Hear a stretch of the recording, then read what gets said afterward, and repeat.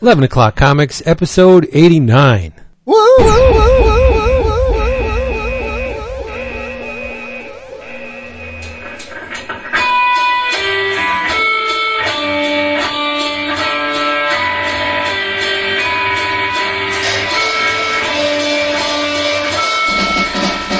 Almost in the triple digits. 89. That's a long time, isn't it? Yeah. Are we ending it at 100? No. Oh, hell no. Volume 2? It's too much fun. I was thinking about doing that, you know. Oh, you No. starting over? Well, yeah, like a... Rebooting? Yeah, but that's And then How about after the new 50 generation? yeah, new universe. I want to be the Star Brand. I'm PP7, baby. Okay. All right. Exactly. That's a series I would love for them to put out some of those premiere hardcovers of. I would buy the hell out of it. Those new stuff, yeah. Yeah, I'll accept. What was the accept Burke Kickers? and Kickers Inc. and Kickers Inc. Dreamscape Nightmares. I wasn't a big fan of Justice either, to be honest with you. Oh, Justice is pretty cool. Yeah, yeah, but you got to give it up to the Star Brand. That was really Hells good. yeah. Yeah, that was really Boy, good. they punted that. The new universe. Yeah. Are you eating? What are you doing? I got a piece of ice in my mouth. Hilarious. You drinking bourbon again? NRC. Oh, there you go. NRC. What's that? Royal Crown Cola, RC Cola? baby. We talked about that, remember? Yeah, I don't retain information. Hey, Seriously. hey, everybody, look at this. It's 11 O'Clock Comics. The New Year's. New Year! Yeah, the New Year's edition. Merry New Year! I am Vince B. I'm very relaxed. I'm Christopher Niesman, and I'm half in the tank. Nice. All respect. Same as it I'm ever David was. Price. Yes, you are. You're sick. You're ill. I am. Yeah, the under the weather David Price. Yeah. And I am, of course, Eddie Murphy.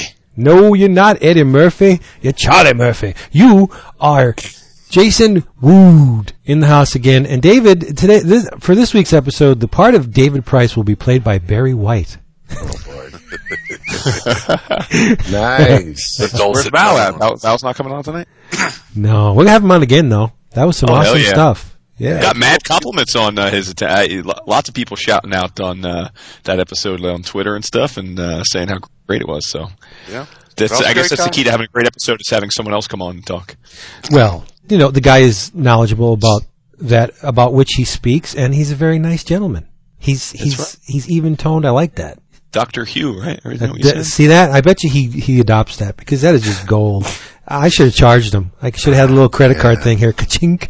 So yeah, this episode of 11 O'Clock Comics is sponsored by Discount Comic Book Service, DCBService.com, where you can find all your favorite funny books at spectacular discounts, amazing discounts, 35, 45, 50, 75% off certain items in their Spotlight sale. They have a nice selection of Ditko books I'm betting you've never seen before. So get your butts over to DCBService.com. Check them out. They are the best. And I'm going to go downstairs and kill my son. Okay. No witnesses here. All right. So yeah, all right. This is the New Year's episode. Well, hey! Stop forgetting that. I was segueing. Okay. So I was going to say, this is the New Year's episode, so let's try and mix it up this week with some new drinks. See? No. Oh, I don't have anything new. I got something old. If you are a new DCB Oh, yeah. service I customer, always forget that. Hey. There's give them a- the code. Fowler calling me out on the forum for rambling on about the discount code. I wouldn't do it if Vince wouldn't forget. There's a code that we have implemented for 11 O'Clock You Comics. don't say. Yes, if you are a brand new customer to DiscountComicBookService.com, type this code in, EOC8, on your very first order, and you will receive 8% extra discount on top of their already huge discounts. Huge. Yes. Save me $27 this month, boys. There, you see that? That's pretty awesome. One of us is a new DCBS customer. Oh, look That's at right. you, first timer. That's Hey, awesome. man, He's all bloody. planetary omnibuses for $37. Oh, I know. You can't go wrong, right? I cannot. Both. Ordered them both, baby. Had to do it. So, Yeah. Yep. So yeah, that's our code. I'll repeat it for the hearing impaired. EOC8. That's the code. 4 simple digits will save you an extra 8% on your order. Amazing. All right, now let's get to the booze. Yeah. Jason, Christopher. what are you drinking? Well, I know Vince said he wants us to ring in the new year with some new stuff, so I promised to do that. But since Vince has been absolutely like Speedy Gonzalez with releasing the episodes of late, I'm going to assume this will actually be the last episode of 2009. So I'm going to go with an oldie and a goodie, a little nostalgic romp. A Dom Mimosa? It's close. I'm drinking a mimosa in honor of you boys. It's not a Dom Mimosa, but it is a mimosa. Nice. I See called that? it out. I love brackets. I do. I love conceptual brackets. When you got the stuff that started it and ends it, it's awesome. Is it I with wish some I wish it Cristal? was Dom. No. Little Vouvet. Oh, it's cold duck? No, it's just some of the we had the Christmas brunch that we do every year that I cook, and we had some of it's a decent little sparkling wine, but it's admittedly not Dom, but it hits the spot, perfect for mimosa. So nice. good stuff. Yeah. Mazzucchelli could stand to learn something from Mr. Wood with the brackets. That's right. He could. Yeah. Symmetry. It's all about symmetry, Vince. Well, I'll go next. I'm actually I'm sipping on a Beam and RC, but this one will make Vince very happy. I went over to a buddy of mine, his house before we were recording earlier this evening, and he's like, "Would you like a beer?" I was like, "Oh yeah, sure. What do you got?" And he's like, "Well, we just came back from out east. I've got this Yingling Black Tan." Nice. And I was like, "Oh, dude. You have to, this is going to sound weird, but you have to let me take that bottle home with me." Really? I was like, yeah, he's like, okay, well, here, that's fine. I was like, yeah, just don't worry about it. And I had another beer. So I am drinking a Yingling Black and Tan. Oh, my heart is just, I swear it skipped a beat. I know. I knew it would make you happy. And I'm sweating a little bit. That stuff is great. It is very tasty. It actually, it tastes like a really nice porter. I didn't know quite what to expect, but yeah, it's just just a nice porter. It's, very, very enjoyable beer. So, and did you know that it's welcome to the first day of the rest of your life, Chris? Oh, Jesus. I don't know about that. Did you know that stuff is the same price as the regular, Yingling Lager? Really? Yeah, they don't charge you any kind of surcharge for the. Well, I don't know the difference. But the one thing you want to avoid if you get an option, don't drink Yingling Chesterfield Ale. Why? I think it's pretty good. It's Pizzle. It's pure Pizzle. No, the light is Pizzle. The light is nectar, but the Chesterfield Ale is Pizzle. Okay. I'll stick with the Black and Tan for right now because it's very good. It's very nice porter. Mr. Price, or Gary White. Yeah, you got. Threw a little bit of Jim Beam in a mug and added some honey and tea. Oh, ooh, that sounds delicious. Oh man. Oh, as Chris is eating. Oh Lord, that does sound pretty tasty. Anything to help me sweat. Episode 89. Guys, I've been on vacation since like last Wednesday, and so my hours are all messed up. Admittedly, I've been drinking since like 2:00. Wow. Yeah, see, this is where he works it all out of his system, and then he'll go and record that wonderful New Year's Day episode of Round Comics, and he'll be sparkly. He'll be perfect. I tell you, I got a story about how I work stuff out of my system, but I'll tell you that later. I don't want to. Vince, what are you drinking? I am drinking Yingling Traditional Lager because, Nice. Yes, I wanted to do this last episode with my absolute favorite beer. Now, beer is my drink of choice. As you know, I'm not all that fond of the hard stuff. I did like that stuff from last week, though. The Captain, yes, that was very good. But I don't usually swing that direction, and I love beer.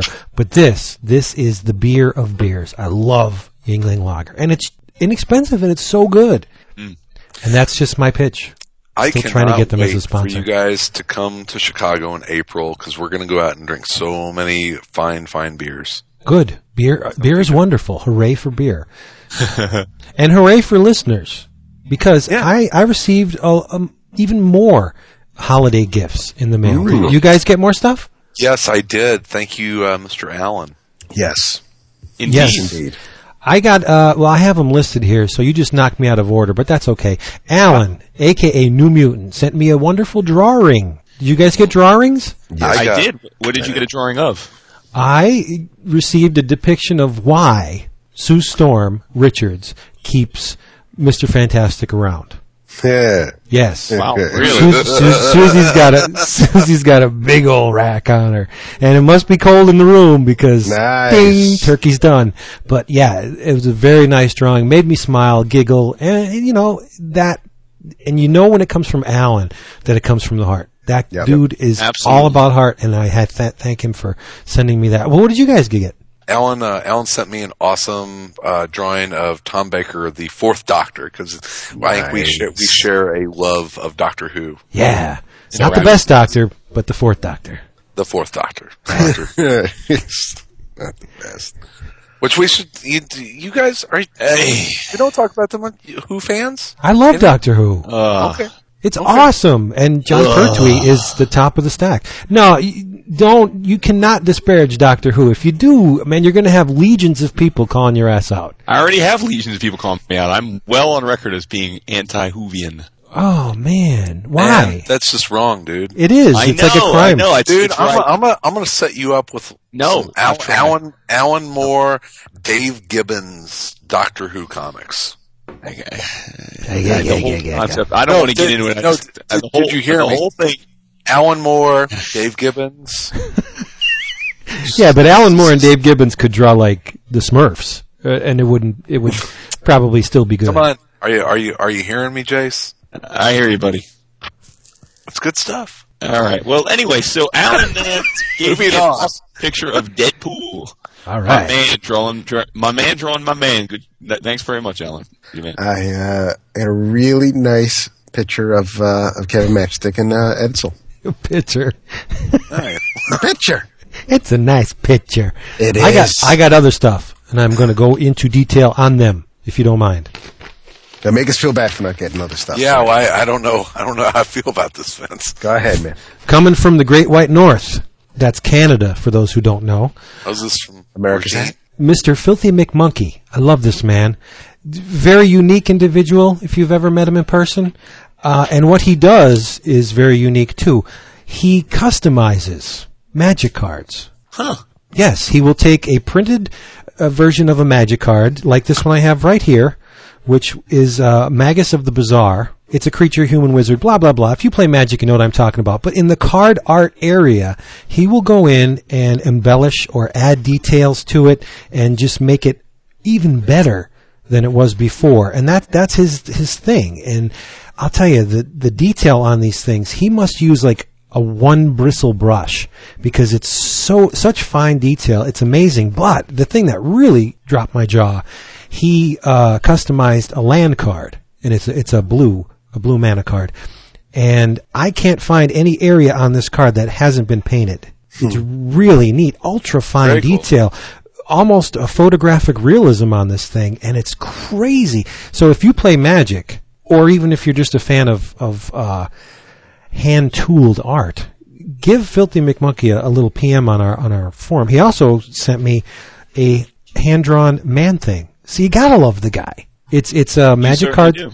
It's a magic card size Man-Thing, hand painted, hand drawn, hand colored. It's amazing and it's wonderful. And I'll scan them with his permission and put them on the forum.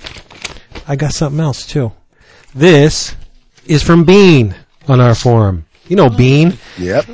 This goes way back. I had these growing up as a kid, and I stuck them to everything, so I no longer have them. He sent me, remember those Marvel cards that they used to have? They were stickers, and they would take stock poses of Marvel characters and add snappy and witty little dialogue balloons, like Medusa would say, "Darn that cheap hairspray." And you, Chris and Jason may be a little too young to have experienced these, but they sold them in a pack, and all they are is Marvel characters on stickers with snappy and witty little sayings. And he sent me a Man-Thing who is exclaiming, "I dropped the soap in the shower." This was my favorite favorite one out of the whole set. You know, Namor, Don't Pollute My Waters, Captain America saying, I'm a Yankee Doodle Dandy. I had the whole set, but like I said, I would stick them to everything. So when those, like bedroom door, when the bedroom door was taken off, the stickers went with it. So yeah, thank you, Bean. I love these. What else? Travaz, that our forum member who loves to bind everything if you stand too close to him. He's the binding master. Yes, Yeah, you will be bound. The Miracle Man for like thousands of dollars. Yeah, Nice. he sent me bound editions of. Whoa. Well, it's cool because they aren't hardcover; they're soft cover. He got them bound at a different bindery. He sent me the Marvel Max reimagining of the Eternals. Sweet. That miniseries, the Planet of the Symbiote storyline that went through the Amazing Spider-Man. What was it? The annuals for all the Spider books. And get this, he took all of the History of Mego sections from Tomart's Action Figure magazine, just the History of Mego sections, and made a complete book out of each installment. So now I have a History of Mego under one cover from all of the Tomart Action Figure magazine episodes. It's great. It's fantastic stuff. And I was just like out of the blue. So thank you to everybody who sent those. And I'm sure I'm forgetting somebody else, but I'll get to that. If I do, call me out and I'll get to it next episode. How about that? That's great. Yeah. So on that, just real quick before you I guess everyone had good holiday. It is all right. It's a holiday. How about that? Woohoo! I was in Indiana. In that festive mood, dude. Yeah. Indiana's a dry state on Christmas. No precipitation? Let it go. I was hammered on Christmas. Were you really? Hell yeah. Yeah, I was drinking. Do home cooking up a great brunch. Got to start drinking early with the mimosas and just carried on through the whole day. I was frying up potato pancakes. Ooh, nice. No, Well, disgusting. I love me potato camp. What? Yeah. What do you mean disgusting? The actual eating of the potato pancake is not, but the frying is. I mean, when I was done, I was coated with that shit. I was smelling real bad, What are and you my doing wife's like, frying up potato pancake? I mean, that's a German dish, dude. And you're like Italian as the day is long. my mother-in-law's German. Aha. Oh, I knew I loved your wife. Nice. And my wife is German, Irish, and Italian. Oh, she's pissed off and drunk. Yes. So she was very busy the day of. So I said, well, I'll fry them up for you, not knowing that I had to do like 200 of them. You know. So by the time she has a big family. But by the time I was done with them, I did not want to see a potato pancake for another year. A little sour I would cream. love some potato pancakes. Damn. Yeah. Well, we got a lot of them. Nice. You know what I did this year, Vince? Washed your balls? No, that's my New Year's resolution, so no. I actually made my own flavored butter this year to go along with the rest. Really? Nice. Oh man. Well, I gotta. That's what I use. This all gets back to the show. Part of what I use to make the butter, a little bit of the bourbon that Mr. Val Staples sent me for Christmas. Nice. I made that's pretty orange cool. bourbon butter to go with my nutmeg French toast that I made. Ooh, Oh, that's just that nuts. sounds delicious. It What's was the- really good. I must say. What's the holiday? Chris will know. What's the holiday where you have the butter lamb? The Catholic. Butter? Yeah, is that Easter where they I'm not usually Catholic. Christian? I mean, They're- A little different. One of them guys. well, it's like bourbon and whiskey. You know, Wow. all bourbon is whiskey, but not always We all believe in bourbon. the whole concept of JC. But I'm Christian, but I'm not Catholic. Okay, but there's wait, a butter holiday. lamb? Yeah, there's a Okay. holiday, a religious holiday. I think it's Easter, where at least my family, it has been tradition to get the lamb, the butter in the shape of a lamb. I don't know why. It's got something to do with that. That's got to be an Easter thing. Yeah, that crazy stuff they Yeah. believe. Anyway, it's an Easter meal of many Polish Catholics. There you go. okay, I okay. take great pleasure in whenever someone passes the butter lamb, if it is almost entirely intact, I take great pleasure in lopping the head head off off, yeah. the You butter take the lamb. head right off Yes. the lamb. Why I'll does take that surprise me? The head. And my mother-in-law, it's like I just stabbed her in the boob with the knife, you know? You have the peppercorn eyes and the toothpick cross on the back. I think it has chives for eyes. There you go. Yeah. Jason's like Doom using Wikipedia. Yeah, That's right, he's all baby. right. So Me let's and Boo, keep it real. let's get this party started. We need to talk about comics. We do. We talked a lot last week about comics, but none of the things we all said we were going to talk about. Yeah, and I just want to take a little break from the thing that I was going to talk about because I'm going to talk about it for a while. But I know Chris has read this Did either of you, and Jason and David, read Last Days of American Crime, #1? Not yet. I have not received it yet. It's coming in my next DCBS shipment. Chris, Pretty tell sweet, him wasn't it? it's unbelievably good. Yeah. It's amazing. It's Rick being Rick. I don't know. It's to pimp the other show. I did a nice little half-hour-ish interview with Rick about it, and he. You did? We spent most of our time talking about Last Days. We talked about Punisher a little bit as well. It's very much a Rick Remender story. It's in that it's like high concept, very high. That's high concept. It's if you lived through the Bush administration, this is going to resonate with you. Yeah, I don't think it only applies to the Bush administration, buddy. Well, you know what as I mean. We're going to see. I mean, well, you know what I mean. I know what you mean. It's coming out of post 9/11 world. Oh yeah. What would people be willing to give up for security? And I think that's at the heart of it, and it's wrapped into this really cool crime noir story. Right, but the high concept that Chris is talking about, because of the explosion of terrorism, particularly domestic terrorism, what the government's going to do is they're going to broadcast this signal called the American Peace Initiative. It's a I don't know if it's a subsonic, but it's some kind of broadcast wave where it would squelch the desire to commit crimes. Mm-hmm. But they're using this as a smokescreen because they're going to abolish paper money, which would put a lot of criminals out of work. Mm-hmm. So they make this huge blow-up story about the government wanting to abolish paper money, but what that really is a smokescreen for this API thing, which would pretty much domesticate all the people in the country. So you have everyone fleeing in droves, and Mexico and Canada have closed their borders. Mm-hmm. There's a shoot on sight rule implemented. It's where if you want to get out of the country, you have to do it through the legal channels, or you're not getting out at all. So you have this chaos. It really is the last days of American crime, because once they broadcast the signal, there will be no crime. And what in theory. Well, in theory, but what does that mean? And there are, one of the things I was really excited to hear is that, Rick wants to revisit this world that he's building, because there's a lot of stories to be told under that premise. Oh yeah. And you can tell, I mean, I know the modus operandi at Radical is to cultivate properties for film.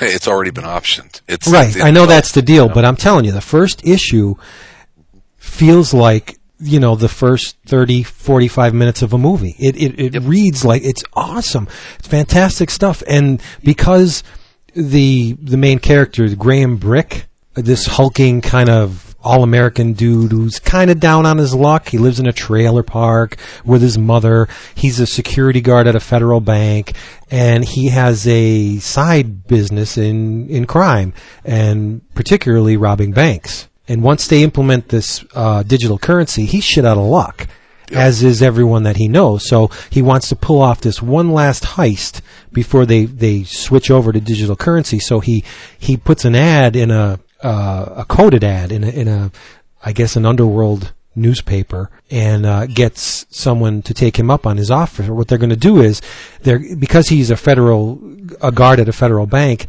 they're going to steal one of the machines that codes the digital cards with currency, so they're going to crack it and get and milk it for all they can before it switches over. And that's just the premise of the book. But oh my God, Greg Tocchini, who I last saw on Ion, the miniseries Ion for DC, and he was pushing the Gene Colan influences on that.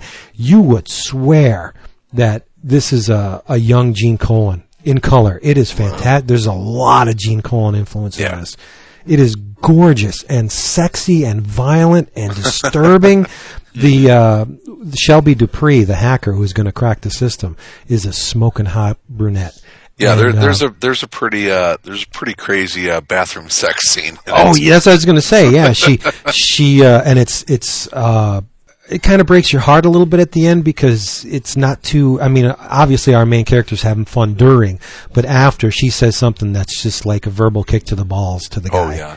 Yeah, it's amazing work. And I've never seen Tocchini look this good. Mm-hmm. It's just like the guy has found his voice, his graphic voice, and he's singing. Oh, magnificent artwork. It was a pretty hefty price tag on it, but I felt like it was worth every cent. It was $4.99, but it's a prestige format. I forget how many pages it is, 64. But it was a healthy chunk of story, and I felt like it was worth every cent. And it's going to be 3 issues or three. Yeah, 3 prestige. I don't want to call them issues. It's going to be 3 chapters basically of these prestige format. It's really nice work all around. I was really happy with it. Yeah, if they printed this in a larger size in hardcover, you would swear it was a European graphic album.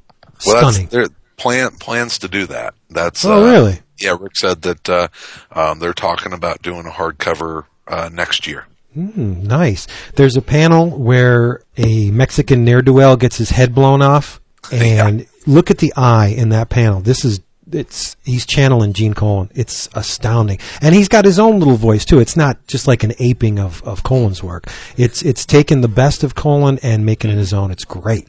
And it was brilliant, dude, I think. Yeah. It was funny because when I was talking to Rick about it for the interview on it, the artist he had originally talked with about doing this, Raphael Albuquerque. Right. There's a text piece in the back where he says that. Yeah, and he goes into, his thoughts on the series and what his plans are, and just praising Greg Tocchini to no end, and it's obvious why. Just astounding work. Yeah, I'm super excited to get my hands on it. You're gonna love it. The dialogue is so, what's the word? Pithy. It resonates. It's not cliched crime, noir dialogue. It's just right. It's very natural sounding. Well, it's kind of along the lines of Criminal. It's a modern crime noir. Yeah. It's pretty cool. Sweet. And he uses color to his advantage during certain scenes. The entire sequence will be of a certain hue. And then after that sequence, it changes to another more appropriate. Like there's the bar in which he has his little bathroom soiree. There's lots of reds in it. And then once they get out of the bar into the real world, it turns to like there's a greenish palette for some scenes, and then it switches to like an earth tones for the outdoors. It's amazing work. Yep. Yeah. Yeah, and you're right. It's very cinematic, and it depends. The color palette is definitely scene to scene, and I mean you can see this on the big screen. It's very, very cinematic. Definitely. Who would you cast as Shelby Dupree? The gal? Mm-hmm. Christina Ricci. A little too skinny these days. Is she? Yeah, she lost a lot of weight. Oh, how about Carla Gugino? A little too old. Oh well, she's hot though. She is smoking hot. A little too old. I don't know. Brittany Murphy. A little too dead. That's not even right, dude. Yeah, that's not. Oh, that's rough too soon. Yeah, that shit's staying in because that's the winner. Chicken dinner. But yeah, Radical has been the hot yet kind of plump Christina Ricci. No such thing. Yeah, I think that would work. She's got a 5-head. A 5-head? What does that mean? Yeah, bigger than a 4-head. Oh, man. She was pretty hot in Fear and Loathing in Las Vegas. Crawling around on all fours. Yeah, have you seen Black Snake-Moan? Yes. I like that movie. Yeah, she's all right in that. Mm-hmm. She's all right. But yeah. I like my women chained up and in the corner, so. Oh boy. Lord. Yeah, just don't let your wife hear you say that. That may trump my Brittany Murphy comment. But anyway, like I said, Radical has been hit and miss with me. I've enjoyed, the Hercules stuff is pretty cool. Didn't really care for the Caliber at all. And, here or there, but this has got winner written all over it. It's just all kinds of fantastic. I can't wait to see it on the big screen, but I can't wait for the next issue too, because it's really smoking good. It is. Yeah. And Rick is writing the first draft of the screenplay. So hopefully we'll see a pretty true representation of Rick. Reading this issue, how much does he have to do? It's friggin' dead on the way it is. Yeah, we'll see. I mean, you never know. Whenever it gets, kind of stepped on in Hollywood, but I'm hoping it stays pretty true to the source material. But with Barry Levine behind the controls, I mean, how much can it get stepped on? You know, he's a pretty powerful dude. Yep, we'll see. Yeah, I don't know. Which is cool. Yeah. All Absolutely. right. So I just wanted to get that out of the way because I pulled it out of the... What does it say when you get a box of about 60 comic books and a bunch of graphic novels, and this is the one thing that just grabbed me by the throat? Yeah, That's pretty stiff competition when you got... I'm jealous that you got your DCBS. We did the bi-weekly or weekly people didn't get anything this week, but you monthly people did. Oh, well. Oh. I got Bean World Volume 3, man, so I'm going to do the whole thing in one shot. Oh, beautiful. Is that it? Does that wrap it up? Yeah, I think the third one's the last one, yeah. Yeah. Cool. Comics Journal 300, which is just too much to chew. My box was loaded with stuff. Loaded. Nice. Yeah. I got a bunch of Eagle Moss figurines come in this box. Oh, really? What are you getting? To be honest with you, I sent Zach Cruzy, our boy. He works there, and I had mentioned to him, that I was looking to get some of these Eagle Moss for my comic room, and I just sent him a list of all the ones that have already come out that I would be interested in, and then he checked to see what they had in stock and also what Diamond had available, because I guess a lot of the stuff is theoretically on back order, but he said you could place the back order with Diamond and it could be 6 months and then they tell you they don't have it. So yeah, there were probably like 10 or 11 that DCBS had in stock. Offhand, I have a list somewhere in Excel, but offhand I don't remember all of them, but it was like, Blink, is my girl, Hercules, Captain Britain, Captain America, Black Panther. So a lot of the ones I definitely wanted. Couple I'm still looking for. So. Yeah, you're going the Marvel route. Yeah, I'm a Marvel dude, so I'm just gonna stick with the Marvel stuff. I'm just about done with the DC.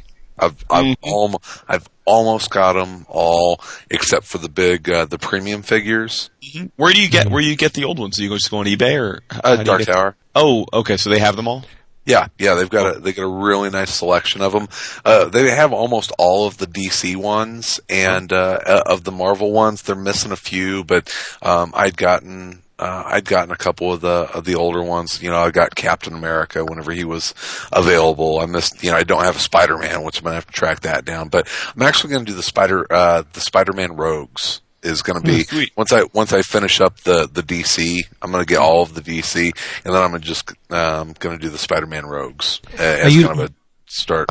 You guys know that they make a display base for those things, right? Yeah. Mm-hmm. Like a tiered stand. Yeah. So yeah, that's pretty cool. Mm-hmm. Yep. I don't know if it's still available, but could you check and see if they have a Deadpool? Because you need a Deadpool, huh? If they have it, let a brother know. Okay, I'll see. Hook a brother up. I'll be over there tomorrow, so if they have a Deadpool, I'll take care of my boy. Nice. I was speaking of Deadpool, I did treat myself to a little treat this weekend. Picked up Ultimate Alliance 2 for the Wii. Nice. Yep. Oh, cool. It was one of my Christmas presents. Yep, I was playing as Deadpool tonight. Deadpool and Hulk. Nice. How is it? It's fun. Yeah, if you played the first one, it's I got through basically the Latveria stage, and I'm moving on to the New York stage of it, and it's was it Secret War? Secret War. Civil War. Secret War. Secret War. The beginning of it is Bendis' Secret War story. Oh, what? Silent War? No, Secret War, not War. Secret Wars. Secret War, the 5-issue painted miniseries. Oh, now he chimes in. Listen. Yeah. Okay. Just to move it along. Yeah, really. My bad. That thing was the whole lead into Civil War, and that's how the game starts, which is very cool. So you go through the whole Latvian castle thing. You never fight Doom. Well, I guess that's actually comic accurate. But then you go into New York. But Hulk is awesome because Hulk is the strongest there is. No. If you want to beat the game with one hand tied behind your back, play the Fantastic Four. They're unbeatable. Really? Yes. Really? Together? Yeah. Especially when you got that fusion power thing that they got working in this game, where you put two characters and then you could do a special move based on which characters you pick. Oh, yeah. Susie is a beast. She's so powerful. Yeah. Yeah. So worked them as a team, huh? Yeah, last game I played like Spider-Man, Deadpool, Wolverine, and Captain America because that shield is hard to beat with the range. Yeah. But the Fantastic Four weren't all that great in the last one, which was why I was kind of reluctant to pick them this time. But oh man, they are so good in this one. Nice, yeah. Nice. Yeah. I'll have to, it's fun, but yeah, I do. There's just something about being Hulk and running around, and my favorite is whenever you can walk up to a guy, pick him up, and use him as a weapon to beat other guys to death is the best. It's an expression of how you feel in real life a lot of times. Sometimes. Yeah, it's a great game. So Vince, it sounds like it's the Hickman version of FF and not the Miller version, then? No. I don't know. I tell you what, dude. Johnny's got to pick it up because the last 2 issues have been turds. Oh, I haven't read the latest one. I did read the one, I guess the one that got panned last month, which is the first following his first arc, the one where they go to New World. I did read that actually yesterday. So, but see, I think you're raising the bar. You have way too high expectations for Mr. Hickman because, in comparison with the Miller stuff, this stuff is the best Fantastic Four ever written. Oh, Jesus. You know what I'm saying? No, I mean, I think that, well, again, I didn't read this last issue Chris is referencing, but that first issue where they go back to New World, I don't agree at all. I think it's basically another issue of the Miller story, and actually one that is a little more spotty because he's trying to fit a lot of stuff into 22 pages of stuff that seemingly he didn't come up with in the first place. So I can't agree with that. You'd rather see them go to Scotland and talk about stupid shit that nobody cares about. It's just like, what is that? That was a total wank by Mr. Miller. This last I'm Scottish, so I'm just going to cram it down your throat. I don't care to read that. This last issue was terrible. The story was not very entertaining, and the art. Oh, I usually don't rail on art. The art on this was terrible. What are you talking about? The one with the Spider-Man cover? Yeah. Really? See, I didn't even open it yet. I'm going to take a look through it. Terrible. Art's terrible. Now, is there an Alan Davis cover for this one again? Yeah. The cover was the best part of it. The rest of it, awful. And I think Hickman will right the ship on it because I think he has a good grasp of what that team is and what they should be. I was talking about this with a friend over at Challengers this week. Just put them in space and have them have fun. I mean, you have the whole dynamic that, Sue and Reed can go and take care of business, and then you can have Johnny and Ben chasing after the kids who are off getting in mischief. I think they can have a lot of fun with that.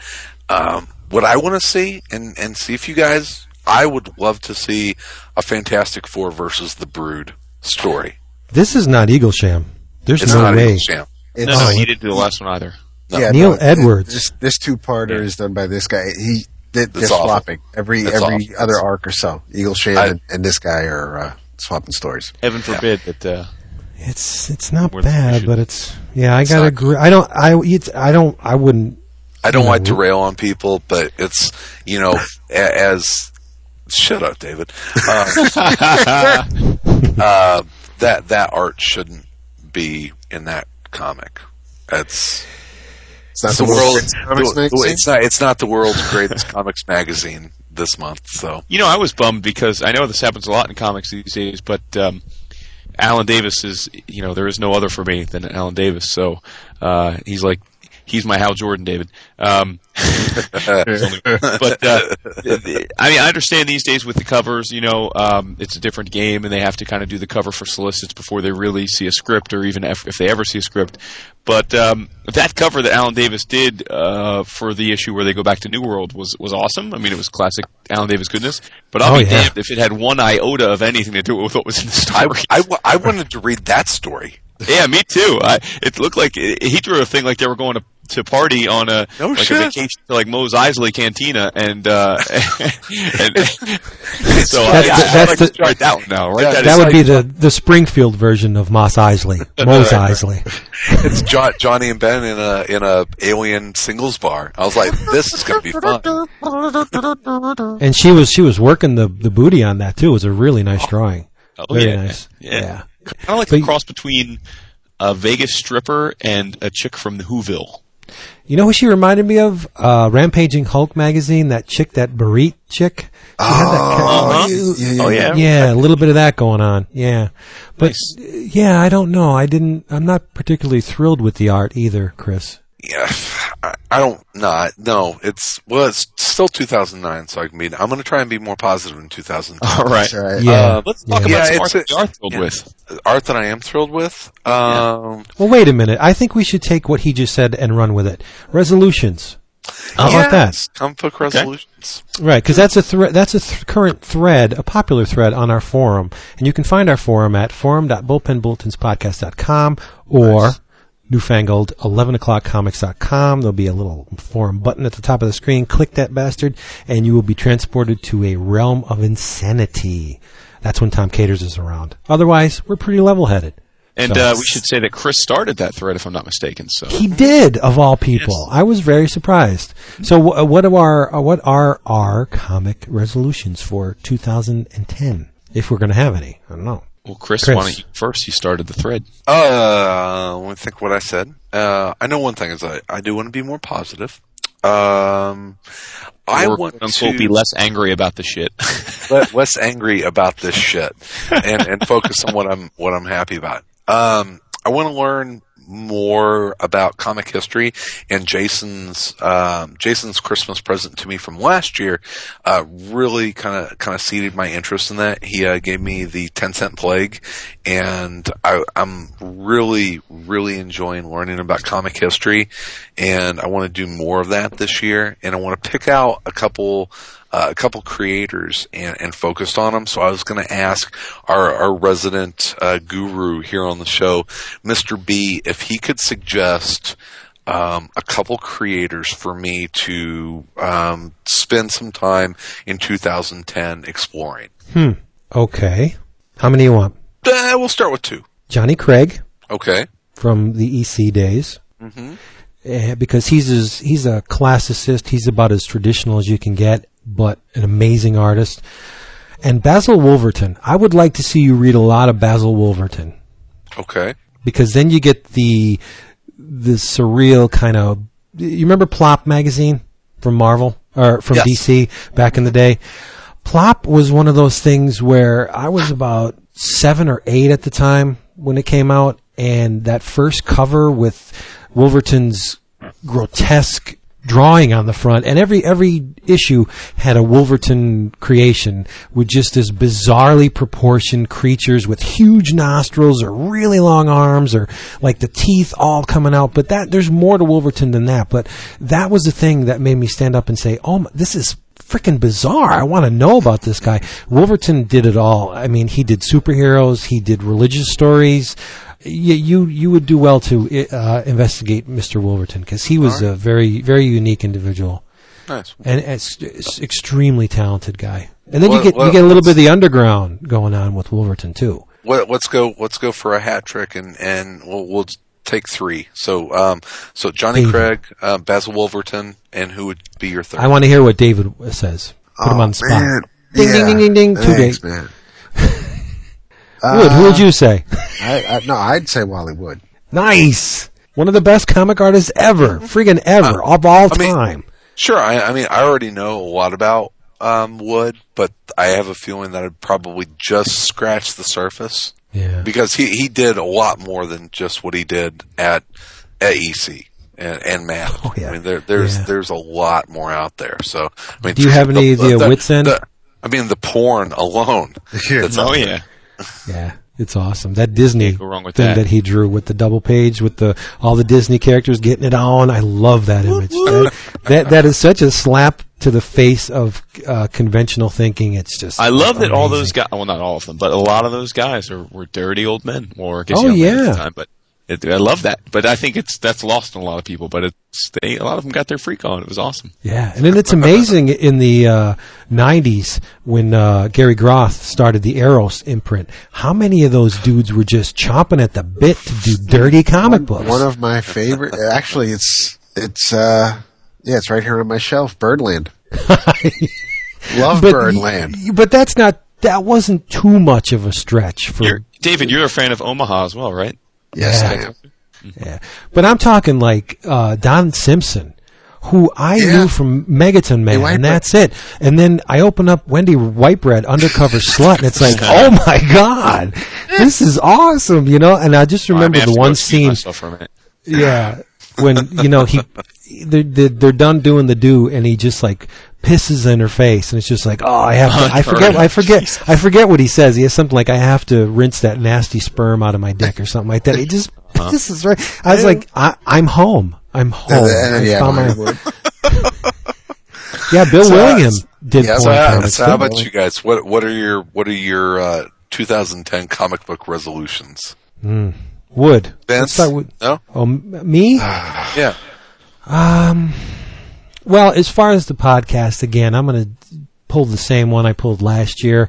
I would like to learn to be more articulate about things. I can't stand when I repeat myself and I say things like awesome and, just standard adjectives to describe things. I want to find a new way to talk about art. I don't care if it has to be nonlinear or, stream of consciousness. So just throw words together just to kind of describe how this stuff makes me feel. But I can't tell you how annoyed I get at myself when I resort to awesome to describe something. And I do it all the time. This comic book is awesome. Last Days of American Crime, awesome. Can't stand the word, but it's always the fallback with me. Sometimes things are just awesome. Sometimes they are, but there's a reason why they're awesome. I want to be able to talk about why these things are awesome. And then, I hear you. Yeah, so I'm just going to drag that from last year. But I'm this close, and if you could see my fingers, they're pretty close together. This close to switching to trades for the Marvel stuff. Wow. Not because of the quality of the books. I'm enjoying the hell out of Marvel right now, but I am paying double. Like spines. I'm paying double for my comic books when you think about it, because I'm buying the monthlies and then I'm taking them and having them bound. So I'm paying X amount for the cover price, and then I'm paying $15 plus shipping to get them bound, and it just seems wrong. It just seems like I'm wasting money. The way that Marvel releases their trades, they're conditioning you to do that anyway, because they come out with their trades so quickly. So why not? Yeah, and I think the one I will not be able to do that with is Amazing Spider-Man. I'm going to have to get that every week. Yeah, but X-Men, Uncanny. I'm really toying with the idea of getting Hulk in trades, and I just switched over from trades, and now I want to switch back because I like books. You know me. I have no love for the floppy. None whatsoever. Oh, David hates that name. I know. That's why I said it. But why else? Yeah. So I'm going to try and find new and better ways to describe this stuff. Switch to trades for the Marvel books, and keep buying more indies. I guess that's just what I've always done. Why the fuck is Steve Rogers walking around in books and Reborn ain't done yet and he ain't here? What the fuck? What the fuck is that about? It's bad enough with Barry Allen. They did that shit with Barry Allen walking around before they...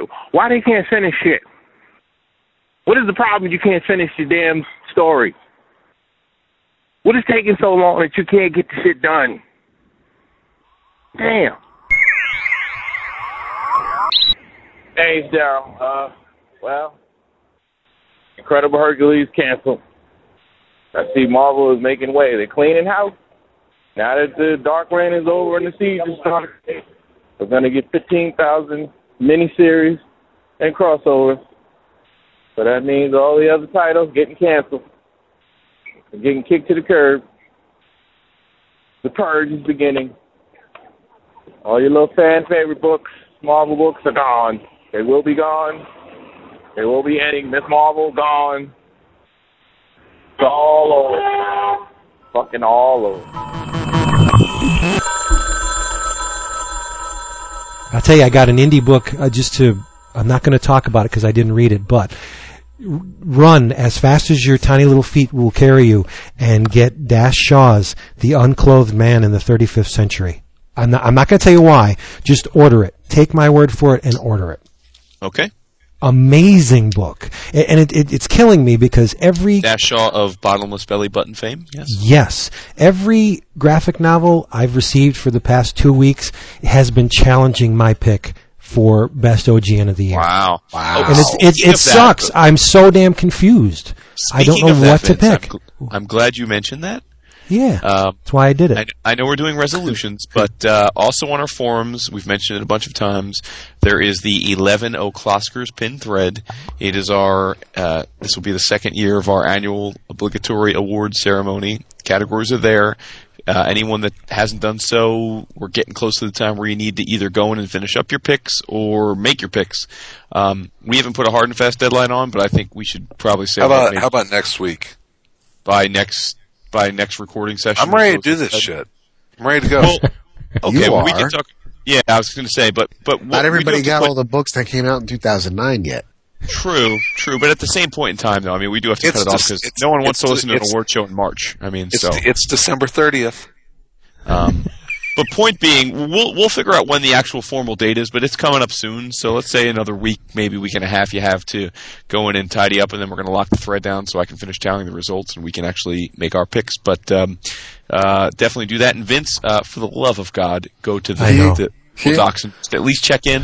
Like fill in one box and be like, oh, I've checked in, so that I can actually feel like you value my time and effort. Oh, damn.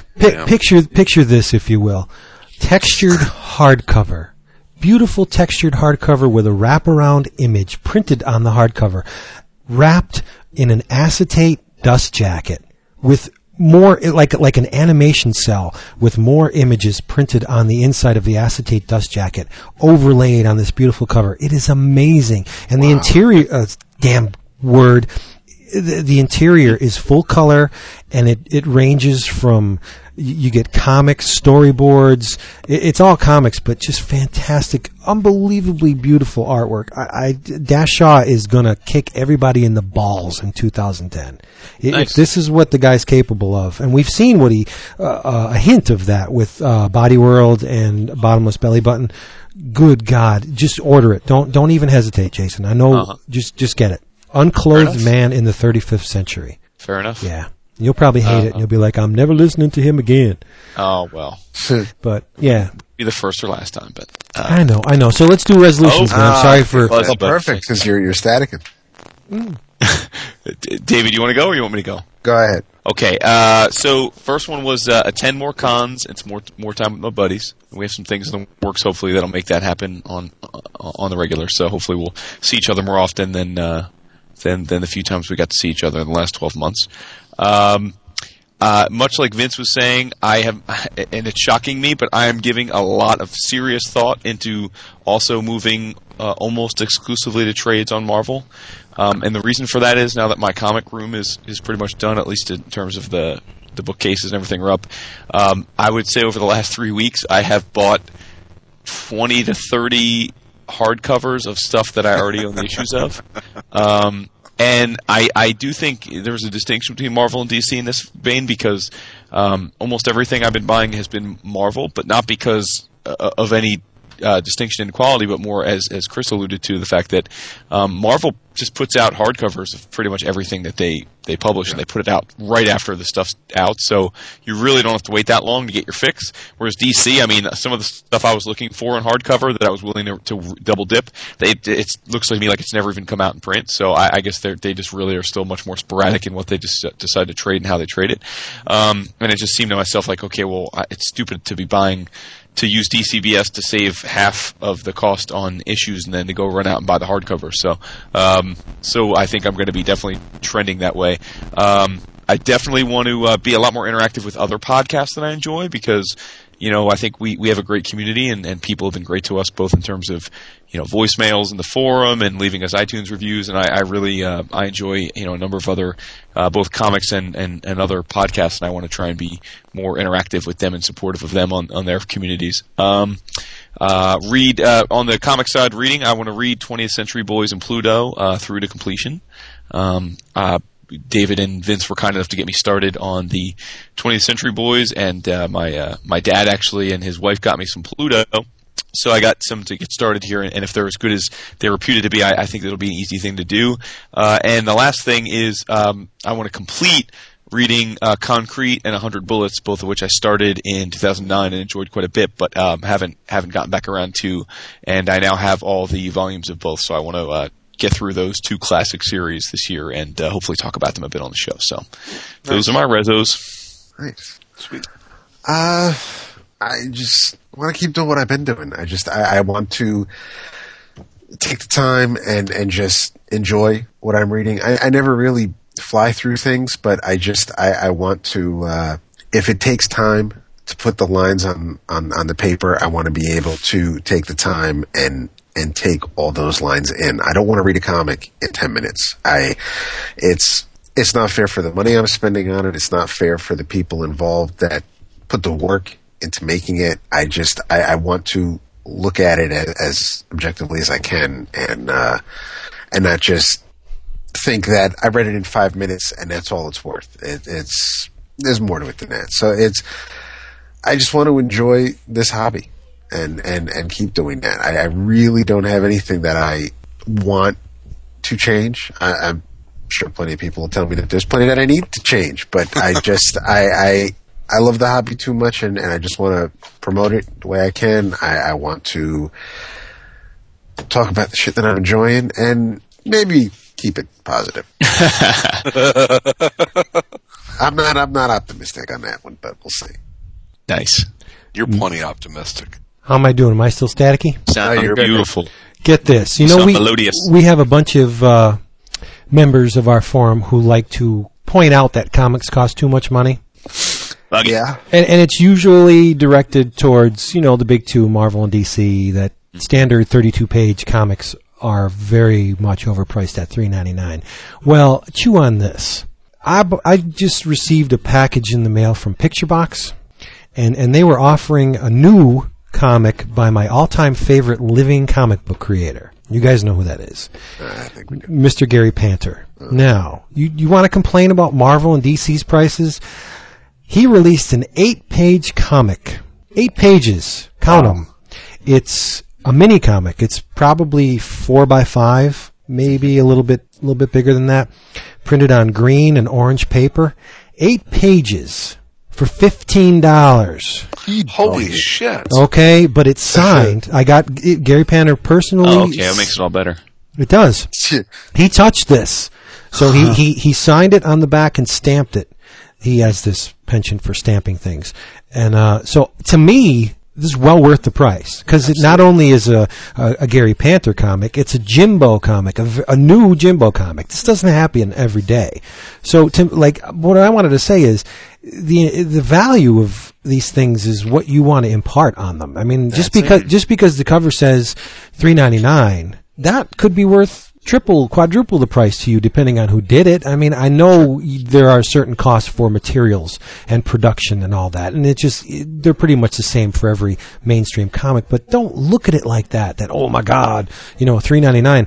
$15 for 8 pages, and I'm happy as a clam. Yeah, see, and that kind of burns me a little bit when someone's reviewing a comic or they're just talking about any comic, doesn't matter, and instead of just telling me about the story or what they're enjoying about it or who the creators are or why they're reading it, it always comes down to, well, it was $3.99 or wasn't worth this or I wouldn't pay cover price for this. That doesn't tell me a damn thing about the story. If you increase the price of your product by 30%, understand that people are going to hold you to a slightly higher standard.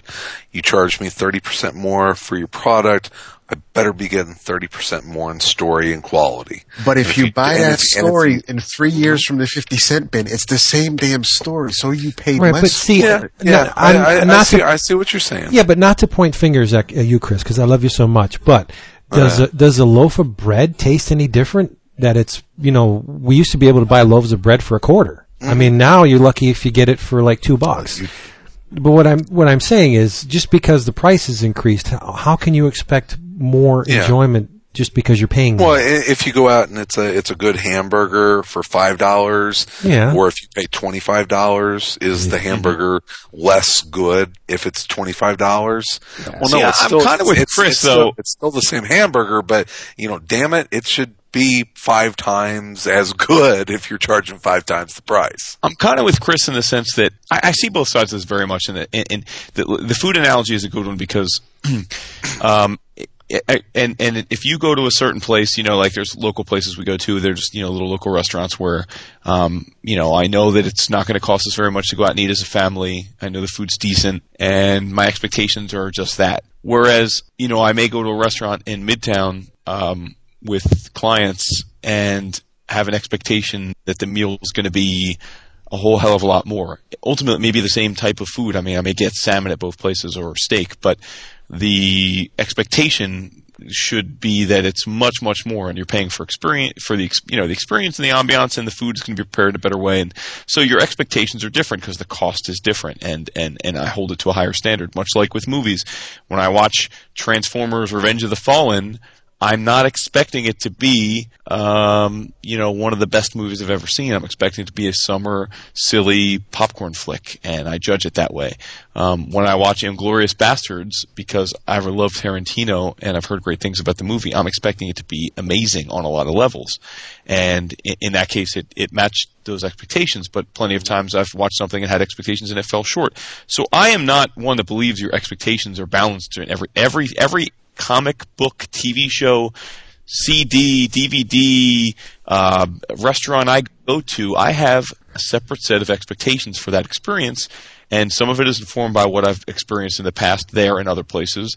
Some of it is informed by what I've heard about it by other people or why I'm going in the first place, and I just think that's perfectly reasonable. So I guess the question is with comics is, just because you read Uncanny X-Men and you've read it for 20 years, and now your next issue of Uncanny X-Men is $1 more, is it fair to expect it to be dramatically better? No, I don't think it is. I agree with Vince in that regard because it's still Uncanny X-Men.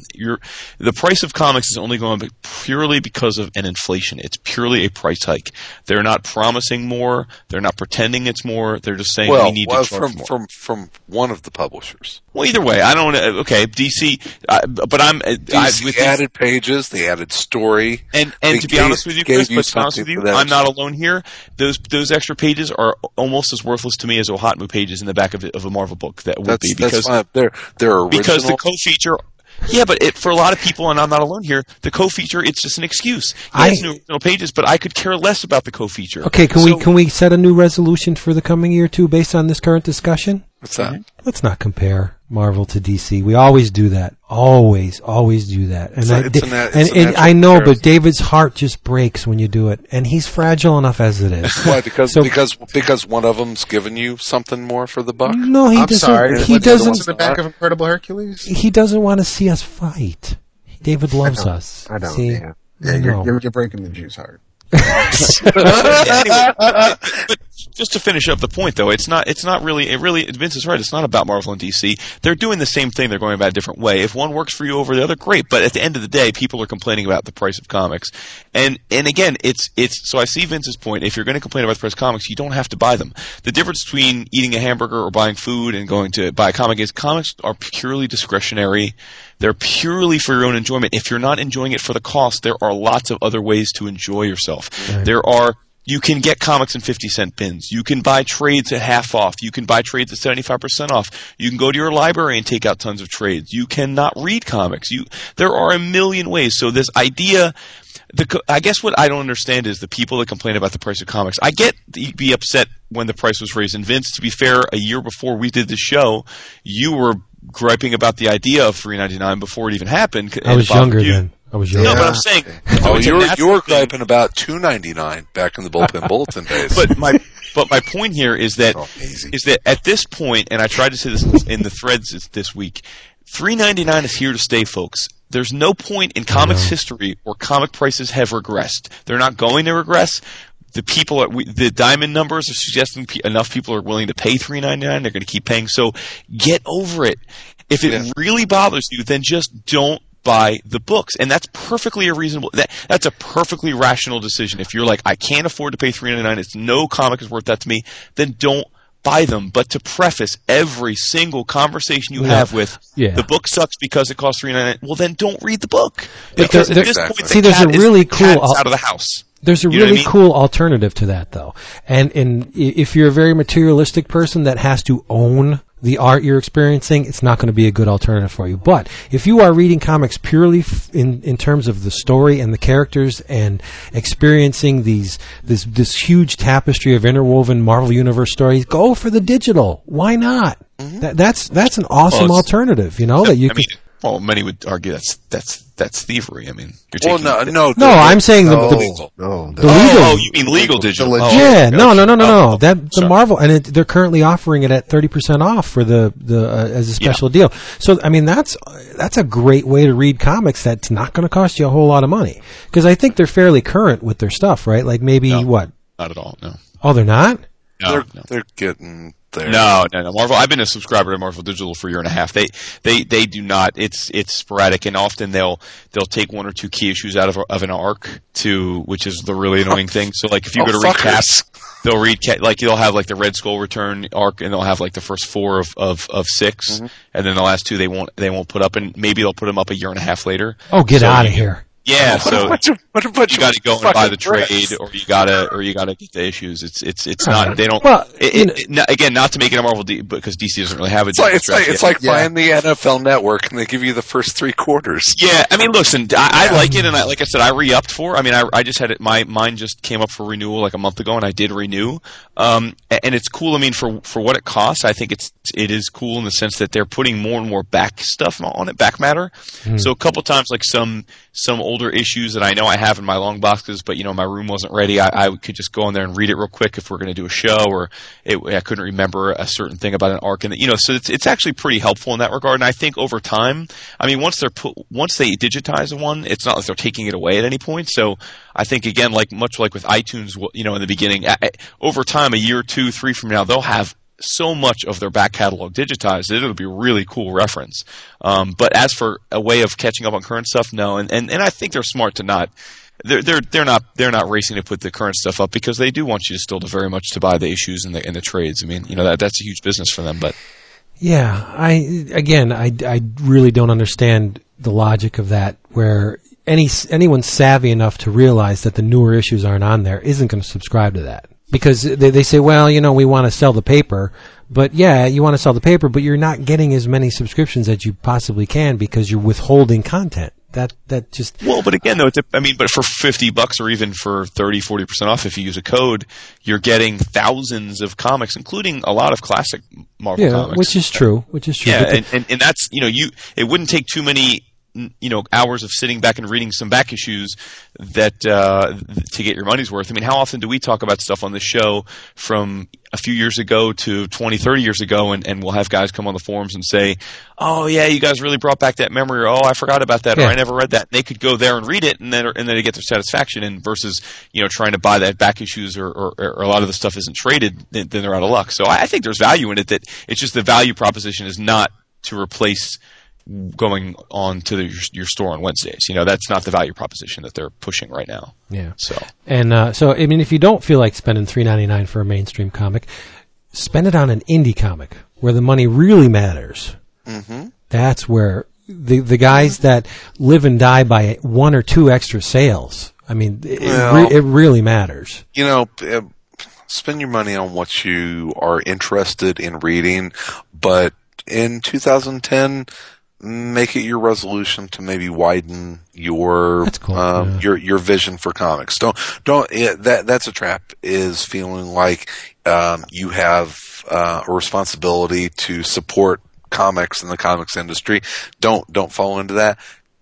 Buy what you want, read what you want, but as a resolution, make 2010 a year that you maybe expand on what you would normally buy and look outside of that, because there's a lot of great stuff out there that isn't Marvel and isn't DC. And speaking of value, and I want to bring it back to positive stuff, 310 pages for $24.95 just came out, I believe, a week ago or 2 weeks ago, and we had finished up Van Wente month, but I'm going back.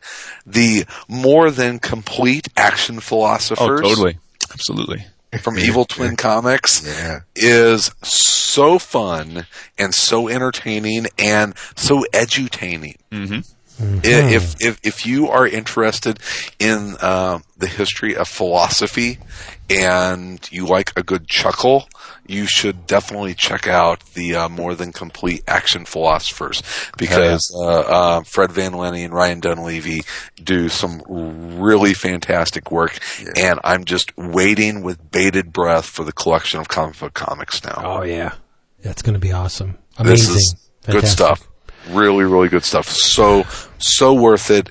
Pick up the Complete Action Philosophers. And it doesn't even feel like you're learning anything when you read that. It's edutaining. Right. Because I think people get scared off a little bit when they hear edutainment, because it's not. I mean, it is. No, it's fun. But it's done so cleverly and so on the sly, where they present the information and the majority of it is factual. It's accurate. Mm-hmm. And you're learning at the same time. You're enjoying this wonderful creation of two guys that I think are really ahead of their time, especially Mr. Van Lente. Mm-hmm. You love Fred Van Lente. I do. Oh yeah. It's the glasses. It's the glasses. Makes them look so good. Yeah. So who else has got some comics to talk about? Oh, David, what are you reading? Well, I was going to talk about something, but somebody didn't just started reading it, so I'm going to have to wait a week because I don't want to spoil anything for Mr. Well, who that? No, you got dropped the bomb now. What were you going to talk about? I was going to talk about The Waiting Place, the definitive edition. Nice. Bring it. We'll talk about it. Because I'm interested in that, because I heard somebody that we know has worked on it. What's his name? Norton. Yeah. Norton.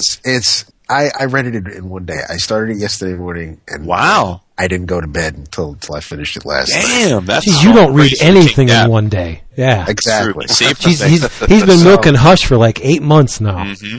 Yeah. Well, this was fantastic. I mean, I can't relate really to anybody in the book. But then again, I can't exactly relate to a dude who dresses up and has the strength of a proportional spider. So it's not like wait. You mean you're not a white Protestant from Wisconsin? Well, yeah, I don't live in a small town. I didn't.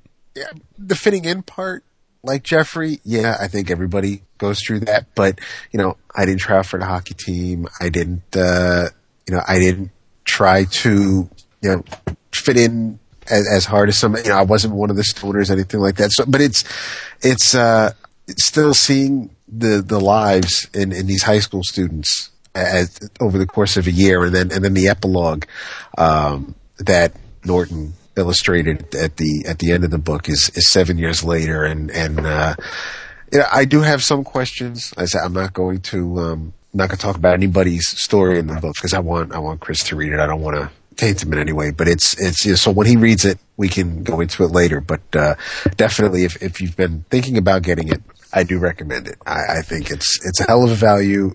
Go ahead. What is it about? It's about these kids in high school in a tourist town. During the summer, there are thousands of people that come to Northern Plains, and once you hit Labor Day, it's pretty much that's it. Everybody, the tens of thousands of people leave, just leaving the thousands that live there throughout the year.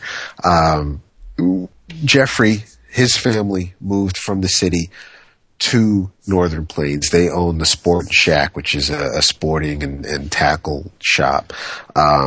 So he's trying to fit in. He has a crush on one girl. There's another girl who spends more time on her back than some of the other students. My kind Sounds of girl. like my kind of lady. There you go. Jason. There's some of there were a few things that it didn't ruin anything for me, but I'm reading it and I'm not quite sure how old everybody is. I realize how old Jill is, and then you really find out how old she is by the time you get to the epilogue. Jeffrey has to be at least 16 by your time you're at the middle of the book because he's driving. Everybody starts off as almost as freshmen, so it's just it's a little weird trying to figure out people's ages. Scott, he's 24. He runs the video shop that his parents run. So there's some, between that and the hockey game and some of the dialogue, there's a little bit of a feeling of Kevin Smith in some of the words, but it's so well written. Of course, it's written by Sean McKeever, who I think we're all fans of. I don't know if any of this is autobiographical. I don't know if these are people he knew growing up in high school. If the art, Norton takes over about halfway into the book. I want to say maybe around chapter 7 or 8, but chapter 7, and there's 18 chapters and an epilogue.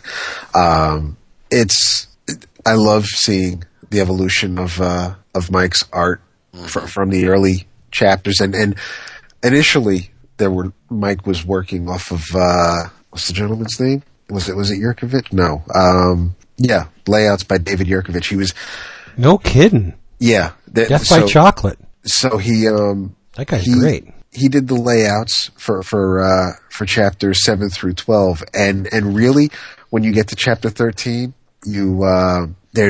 it's almost like Norton was free. There was a little paint by numbers. It was like 6 or 9 panels on a page, and it didn't feel tight. I mean, it moved the story along. It's not like anything was wrong, but once Mike was able to, I guess, do his own thing with it felt a little freer, a little looser. But just seeing him improve from issue to issue, and they have the original publication dates at the beginning of the book, so you see that there were a couple of months here and there where an issue didn't ship, so you knew he had time to improve. But I got a real kick out of seeing these characters.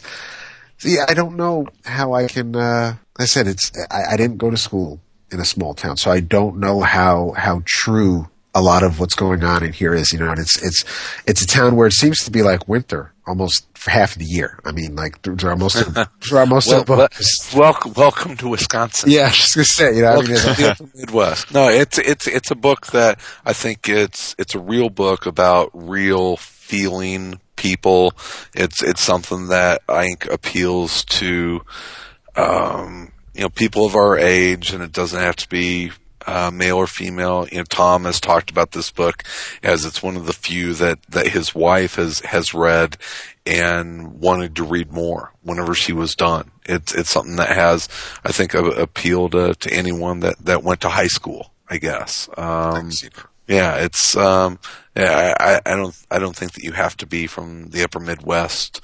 I don't think that you have to, have any, special geographical set or age set. I think it's something that goes across, a lot of boundaries. It's something that it's very Sean McKeever. He writes that age very well. He just kind of has a nice feel for teenagers. Yeah. And you see that with his Mary Jane Loves Spider-Man work, and Sean just has a really nice feel for capturing that age, and you see some great art. Like you said, you get to see Mike go from kind of being a younger artist, and then the last story that he did wasn't that long ago, so you really get to see a progression in his art. But yeah, it's good stuff. Yes, I mean there's definitely people. The characters in this book are people you went to high school with people just like this. So it's not, there isn't anything in this where you'd be like, really? I really can't believe that. It's good. It's strong stuff. I do recommend it. And then when Chris finally reads it, we can go into more detail. Yes, I'm going to read it. It's actually my New Year's Eve book. Oh, okay. That I'm planning on reading it tomorrow. I had to finish up 3 story because I figure Jason and I are going to go head to head on that for the 11 O'Clockers. Wow. Nice. Well, now that I know that David Yurkovich worked on it, I'll buy it. Awesome. Zing. Oh, damn. Norton's like, damn. Norton's like, fuck yourself, Vince. What's the man got to do? I was sold with the Norton name anyway, so I'll pick that up too. Yeah, it's great stuff. You want to hear about Go-Go Monster? You're going to have to shut me up. after a while. That's unheard of. Do you want to hear about it? Because this book is so friggin' good that it's challenging. Like I said, Asterios Polyp is my pick for best OGN of 2009. And it's a little bit of a cheat because this was originally published in 2000. Disqualified. No. Over in it was published. Listen, it was published in 2000 in Japan. In the original edition was published in 2000. So it's foreign and it's 10 years old. Next. Yeah, that's but that doesn't make it any less good. It is fantastic, man. That nice little asterisk next to your pick. Mm-hmm. Published this year by Viz Select. Go-Go Monster republished. Yeah. Collected in a beautiful hardcover edition. The writer artist is Taiyo Matsumoto. And I'll tell you, 455 pages, hardcover for $27.99. It's an astounding book, and it's one of those. Don't call it manga, just call it comics, because I guarantee you that it'll be one of the most affecting stories you've read in comics. The guy is definitely a master of the medium, and it's a story like Tekken Kincrete, which Wood will know was a story focusing on two children. Mm-hmm.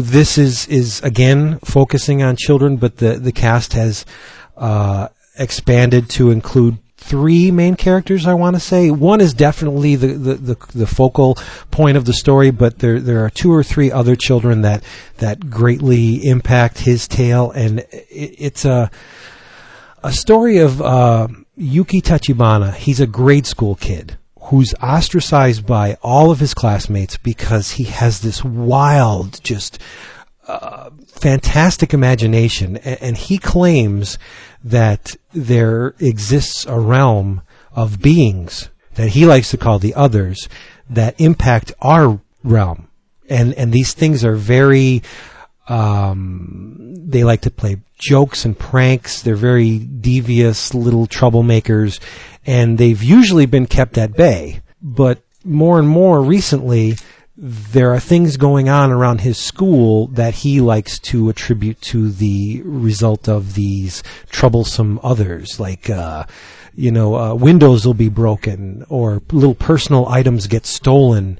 A nearby grade school is closed, and Yuki attributes that to the fact that these others are getting out of control.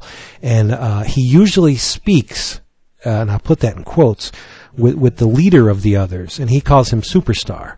And he has this dialogue with this being, and he tells him things, and they share information, and if a flower blooms out of season, Yuki will attribute that to the effects of Superstar. Like, oh, it's a sign. It's a message from the others. Something's going to happen. And he lives in this fantasy land. And the children in his grade call him, weirdo, freakazoid, because he's always drawing these fantastic creatures, these huge monsters or these flying, turtle-ish bird creatures. And so the kid is in this realm of his own making, or so we think. Because the school closed nearby, a child named Makoto is transferred. Naturally, all those kids need some place to go to school, so they streamline them into one large school, and he befriends Yuki. And he's warned by all the other kids in the class, like, that kid is just so strange, don't even bother with him. But he befriends him and tells him his story, and the kid is nonplussed. Like, he wants to believe that this other realm exists, but he's kind of reserved. I mean, wouldn't you be? If I told you there was another realm where, these entities could hop over into our dimension, but... I would throw a slushie in your face. It probably happened. In the book, Matsumoto does a really sly trick into making the reader believe that these creatures are actually real. Like, there'll be a sequence where Yuki's in the rain, and he has an umbrella, and the water droplets that come off the umbrella have little faces in them. And you could make out faces in the water droplets, and he's talking to the water as if it existed. There's another really cool sequence which, again, blurs the line between what's real and what's not in this book, where a girl goes up to the bathroom of the 4th floor of the school. And the 4th floor is completely off limits because the population has dwindled to the point where, they can't fill all the classes, so they just roped off the whole 4th floor of the school. Nobody can go up there. And, of course, Yuki says that's where the others like to come. Do you hear my son? I'm going to kill him. I'm going to kill him. Well, I guess it's appropriate. Cool. But so the group of girls go upstairs into this 4th floor bathroom, off limits, and they do their duty. And the majority of the group leaves the bathroom, but one girl's still back there doing her thing. And it's a windy day, and there's a tree. You could see the limbs of a tree in a window. And the way he did it, it sent chills up my spine. Where the leaves in the wind form the image of a face. It's really cool, and you're wondering, like, okay, so is this Yuki? Is he on the money? Is there really this other dimension? But you never quite figure it out until the last chapter. And what's really cool is all this adolescent stuff that's going on with these children, and the dialogue is really dead on, and where they'll be talking about video games and just complete bullshit. Like, what'd you do yesterday? I have to go to cram school. And that's another part of the story, and that's the crux, basically, of the story is Japanese children are pushed into maturing earlier than they should because they have all the pressure of they have to go to cram school so they can attain a spot in a prestigious school, and they have to go on to a prestigious job, and it's always like, progress, you have to succeed, you have to push yourself, and because of a lot of that, their youth gets eaten away by things they should not be concerning themselves with at that age. Do you understand what I'm trying to say? Like, they're basically lopping off a portion of their childhood to prepare for a time that they've yet to see. So the now is being sacrificed for the later. And that's what, in essence, this book is about, because the school is located near an airport. So at intervals during the day, airliners will come screaming over the school, and their day-to-day routine is being disrupted by this oppressive technology. The windows rattle, their concentration is broken. Even if they're playing, their games are disturbed by this technology. They're being pushed to achieve success at a young age, and that's really what I think the others represent in Yuki, because he's struggling to come to grips with growing up. I mean, he's at that age. He's like, what's 3rd grade? 8 years old, where he's not quite, a baby anymore, and he's not quite a teenager. He's in this really amorphous age where the meaning behind things is frequently lost on him. He's just trying to find out who he is, and he has so many concerns where you never see his parents. His parents do not make an appearance in 455 pages. It's the solitary child who directs this whole narrative. And that says something right there. He has no guidance, but he does a little bit. There's a man, the caretaker of the school. His name is Gans. He lets Yuki go on his little jobs with him. Like if the guy has to tend the school garden, he shows Yuki how to cultivate plants, and Yuki latches onto this. He likes to see things grow. He likes to get his fingers dirty and just experience this slow maturation of these plants, where again that ties into what this book is trying to say. But oddly enough, there's another child whose name is IQ. The kid goes through life with a cardboard box on his head. He wears a cardboard box, and the teachers just, because he's like brilliant, he's very smart, and the teachers just tolerate it because the kid is a whiz. But he only has one eye cut out of the box. You know what they say, in the land of the blind, the one-eyed man is king. So this kid has and it's just very important, this part. The box only goes to his shoulders. And he believes Yuki, and he said he has experienced these others too. So as the story progresses, the kid's box gets bigger. What once just came to his shoulders now goes down past his arms.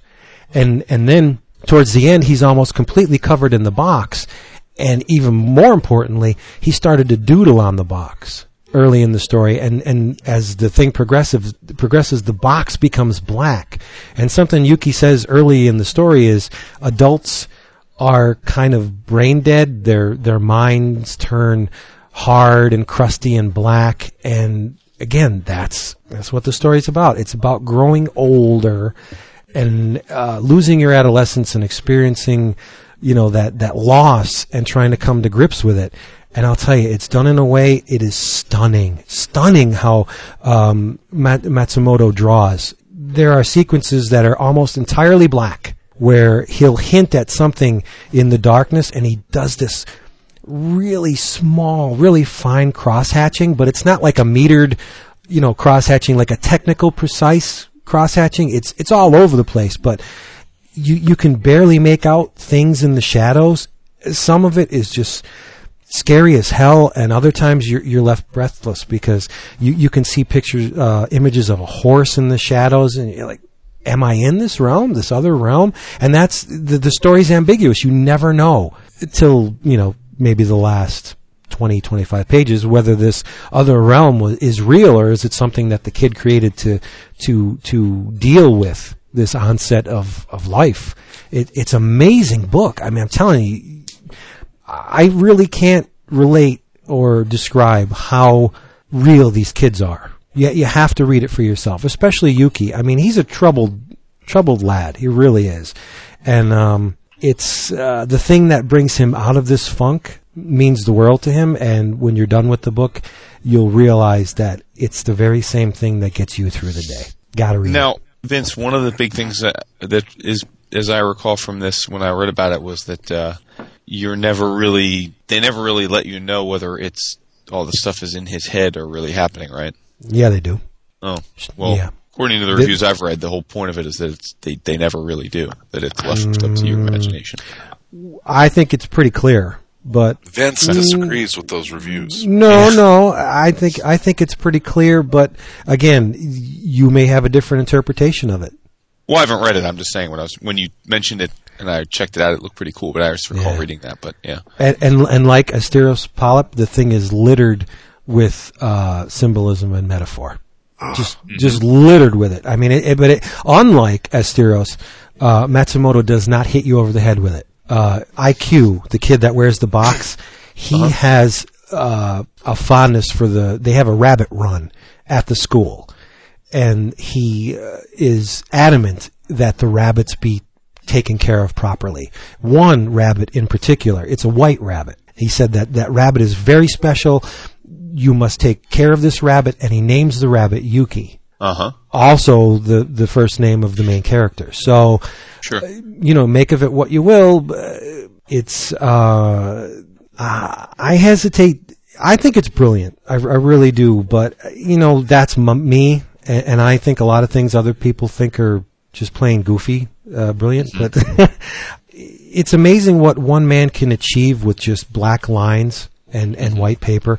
And it just astounds me that it's a world of little wispy thin lines, these dark inky blacks and the white paper. And you completely believe that this exists, that these children are real. How do you do that with just lines and paper? What kind of skill does it take? That's what I'm taken aback about, that the man can construct a world out of nothing more than a pen and a paper. Right. Think about it. It's what we love about this medium.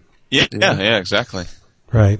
And I think you more than anyone, Vince. I mean, in the sense that I get sucked in. I get completely sucked in. I mean, I think a lot of, because we all like to joke about you having more esoteric taste, but I think that's one of your genuine charms. But the thing is about it is, and I haven't read this, but this is a widely acclaimed book, so we should this isn't like something you dug up. And I mean, it's fair to say lots of people that have read this have said this is fantastic work. So I don't want people to listen to this thinking like, oh, Vince is talking about something obscure. This is actually something that's really well regarded. I mean, not the three of us haven't read it yet, but I'm interested, and it's not, But the thing about it is that I think that you just have an appreciation for the ability for the visual to overtake the story. Like it just seems like you're willing to really, I don't know if you're working at it or you just see it that way from the start, but you were willing to look at something on a page and see it sort of for what it is, or even sometimes, as Sal would say, more than what it is. But in a way that a lot of us can't, myself included. So that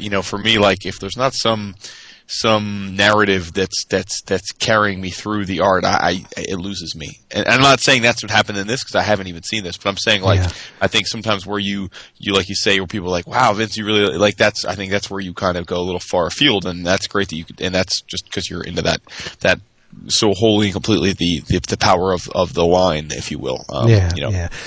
You're right, and another good thing about this book is for you there are a lot of explicit instances in one sequence. He visualizes his teacher's face turning upside down. Uh-huh. And so the teacher's in the classroom, he's at his desk, and you see the teacher, and her face is upside down. And cool. It's shocking because it's not like he doesn't push it to the forefront of the panel. It's basically an afterthought in the panel. And once you notice it, whoa, it's like a jolt. And in the next panel, you see the teacher's face up, and she has longish hair, so you can barely make out that her eyes are where her chin should be. Nice. But then it evaporates, and again, there's this ambiguous, this level of uncertainty that Matsumoto perpetuates through the whole book, where you don't really know if these others are real. But there's something that happens at the end. I'm not going to get into it. That makes me think that it makes me think real. One way, right? I'm not going to say. Say. But if you had balls in your chin, they would be chin nuts. and just a testament to Matsumoto's virtuosity. He's a virtuoso in that the last 150 pages of this book, a breakneck pace. It's basically one sequence. I'll tell you, they go up to the fourth floor. You knew it was going to happen as soon as I said the fourth floor is off limits. Right. They go to the fourth floor, and it takes 150 pages to cultivate that sequence. But I'll tell you, it's like candy. I mean, it's a page flipper, and you wouldn't think it was 100. I mean, he does in 150 pages. It's amazing what this guy does, and it's stunning, just stunning. There's one sequence where a child is swimming, and there's a coiled snake in the bottom of the pool, a huge, colossal coiled snake, but it's drawn in this murky, inky blackness where he just lets the faintest amount of the white paper through. And it's breathtaking. It really is. Now, Talk Turkey. This is not. I think this is a one volume, right? This is not right. It's one story. 455 pages. One story. The thing that really attracted me to it before I even heard about the story was the book design. It's a slip-cased hardcover. There's you get a cardboard slipcase that has $27.99, I think. It's on the slipcase. $27.99. But the slipcase features Yuki and his buddy Makoto on the cover, and they're surrounded by all the fantastic creatures that Yuki likes to draw. But the book itself, the end pages all around the book are inked in red. Weird. Yeah, no, not weird. Cool. And on the one side of the pages, the creatures from the cover continue onto the edges of the paper. So it's really neat. When you open the book, you get a hint that the pages, like the edges of the pages are red, but you can't really make anything out. And as the pages stack up, the creatures that he draws come into view. See what I mean? And when you close the book, you can see them perfectly. But as you're reading it, you get the faintest hint that something's going on here. But as the pages increase, like a flip book, the creatures become more detailed, and you can discern like various features on them. It's a brilliant design. And I mean, that's what he's doing in the book. He's drawing these creatures that are out of view, and only he gets to see them. But now you can see them as you finish the book. It's amazing. Huh. Really cool book design. It's a hardcover too. I really have to struggle with my choice for best OGN of the year. This is just phenomenal stuff. Yeah, it's a slam dunk for me, even though I have not read this. But since it was actually printed a decade ago, you can't disqualify me. You can't disqualify me. If you pick this for your 11 o'clockers, well, to be fair, Vince, I think it should be more asterisk. Well, no. We have two categories. We have best OGN and we have best collected edition of reprint material. So I think it's a reprint material. Well, maybe. But I think that's a decade old. But it was just published here this month. No, but wait a minute, though. Was it published serialized in Japan first? I do not think so. I think one article I read said that Matsumoto drew it over the period of 2 years, and I don't think it was published. It wasn't serialized. No, they just published it in one shot. Well, I think you're out. You're out. Throw it in. No, I'm not saying you're out. I'm saying I think you're out is to nominate this for best reprint. Maybe. You got to name something there. Do you have something else in mind for that too? Best reprint? Yeah. Yikes! I don't know. I just got mine in the mail today. Hello, 11 O'Clock Comics. I'm pretty sure I'm doing a first here. I was just pulled over in a little town called Boonville, Mississippi, where I currently reside. I reside in Mississippi. And I was just made aware that I got a ticket back in 2002 in Corinth, Mississippi for expired tag. I failed to show up for court in 2002. So these assholes have arrested me. Is that not the craziest thing you've ever heard?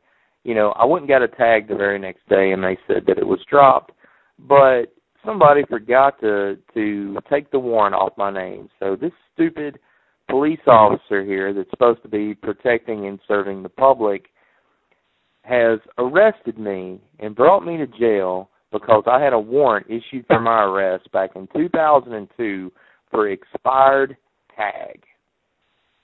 Now, I guess we all can just assume that I've driven a car, you know, in the past 7 years, and I've had a tag on that car because this is the second time I've been pulled over in my entire life, and this asshole has now brought me to jail, which is no big deal. I had the money to bond out, but they gave me a phone call. So I'm choosing to call you guys to let you know what assholes these guys are. I love comics, and you're my one true escape from this reality of the shithole world that we live in, where honest, hardworking people like myself are pulled over and inconvenienced, and it's going to cost me $175 to bond out here, and then I'm going to have to pay $90 because this stupid fucker impounded my car. And overall, I don't know what those two numbers add up to because I'm really, really pissed. But I had the money to bond out, and they give you a phone call, and it's my right to make my one phone call. And I didn't know anybody to really call to capture my feelings of this matter. And I just wanted you to know that I love you guys so much. I'm using my one phone call here from jail to contact you guys and just tell you that I'm very upset. Also, today's my birthday.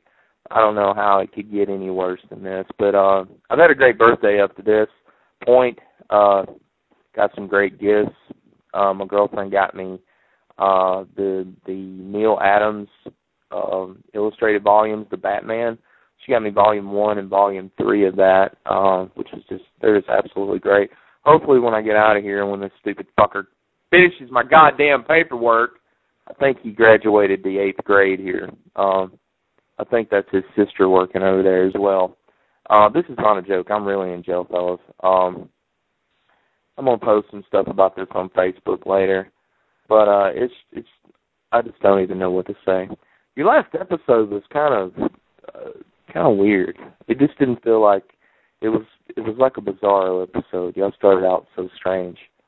Finished up good. I've never wanted to read Archer and Armstrong, and I went and picked up some issues of it yesterday at the flea market. So hopefully I can get a run of that done. I just want to say I love you guys, and I'll call back next week. I think they're about ready to let me go. Thanks, guys. Bye. Really? Rocketeer. Yep. I'm not going to say nothing. Yeah. All right, cool. I don't want to talk too much about 11 o'clock because people aren't going to actually want to listen to it. I'm ready to talk about it. Let's go. So, Favorite I know writer. Chris is champing at the bit. He wants to have the episode before the year's even over. Let's do it. But in terms of style, you just have to see Matsumoto's line work. It's the most unself-conscious line I think I've ever seen. Usually, just to go back to Wood's favorite artist, you can tell Alan Davis is very deliberate in the way he puts a line down. He sculpts the line as he puts it on the paper, and he's very he knows exactly how that line wants to look. Matsumoto's not like that. It's just he almost lets the line do what it wants to do. Mm-hmm. It's an amazing process. You have to see it. Just buy it. That's cool. It's great. Go Monster. Yeah, my vote for OGN of the year, maybe. Oh, so it is your vote. You were saying it's I don't know. We'll see. I have no idea. Tune in. There's so many things that I can. Year of the OGN. Oh, definitely. That's one thing that we can say. Yeah. Well, normally I would say that Japanese comics are terrible. Jeez. It's because you haven't read many of them. Yeah. I finished up Lone Wolf and Cub Volume 2, and darn it if I'm just not loving every single blood-drenched page of it. But that's because Lone Wolf is almost crime noir. It's almost the same thing. I mean, you love that stuff, so of course you love Lone Wolf. So good. It's so good. And it's beautiful. Even the cute little pocketbook size, it's beautiful. Yeah, I think that's a disservice to the art, though. I would love to see oversized Lone Wolf and Cub.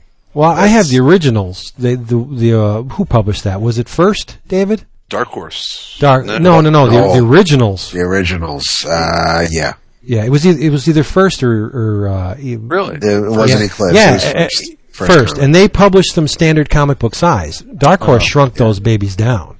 Yeah.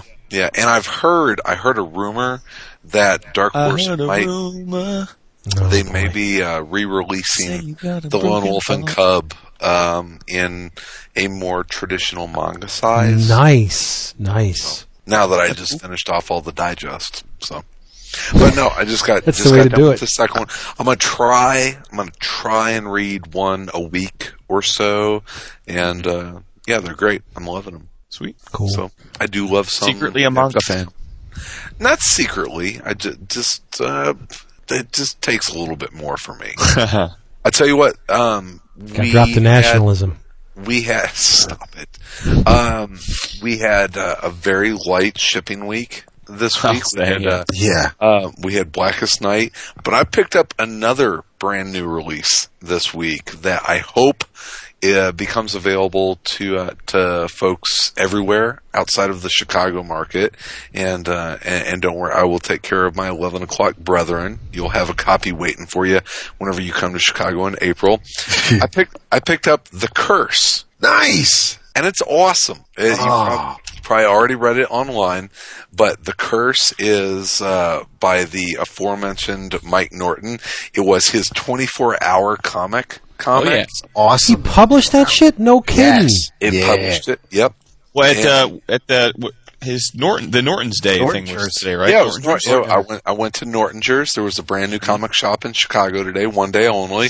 Nortonger's, which was he took over Challengers today, and it was the premiere of The Curse, a 24-hour comic, and it had some other great Mike Norton stuff there. He was offering Blue Beetle figurines if you could answer a really obscure Blue Beetle trivia.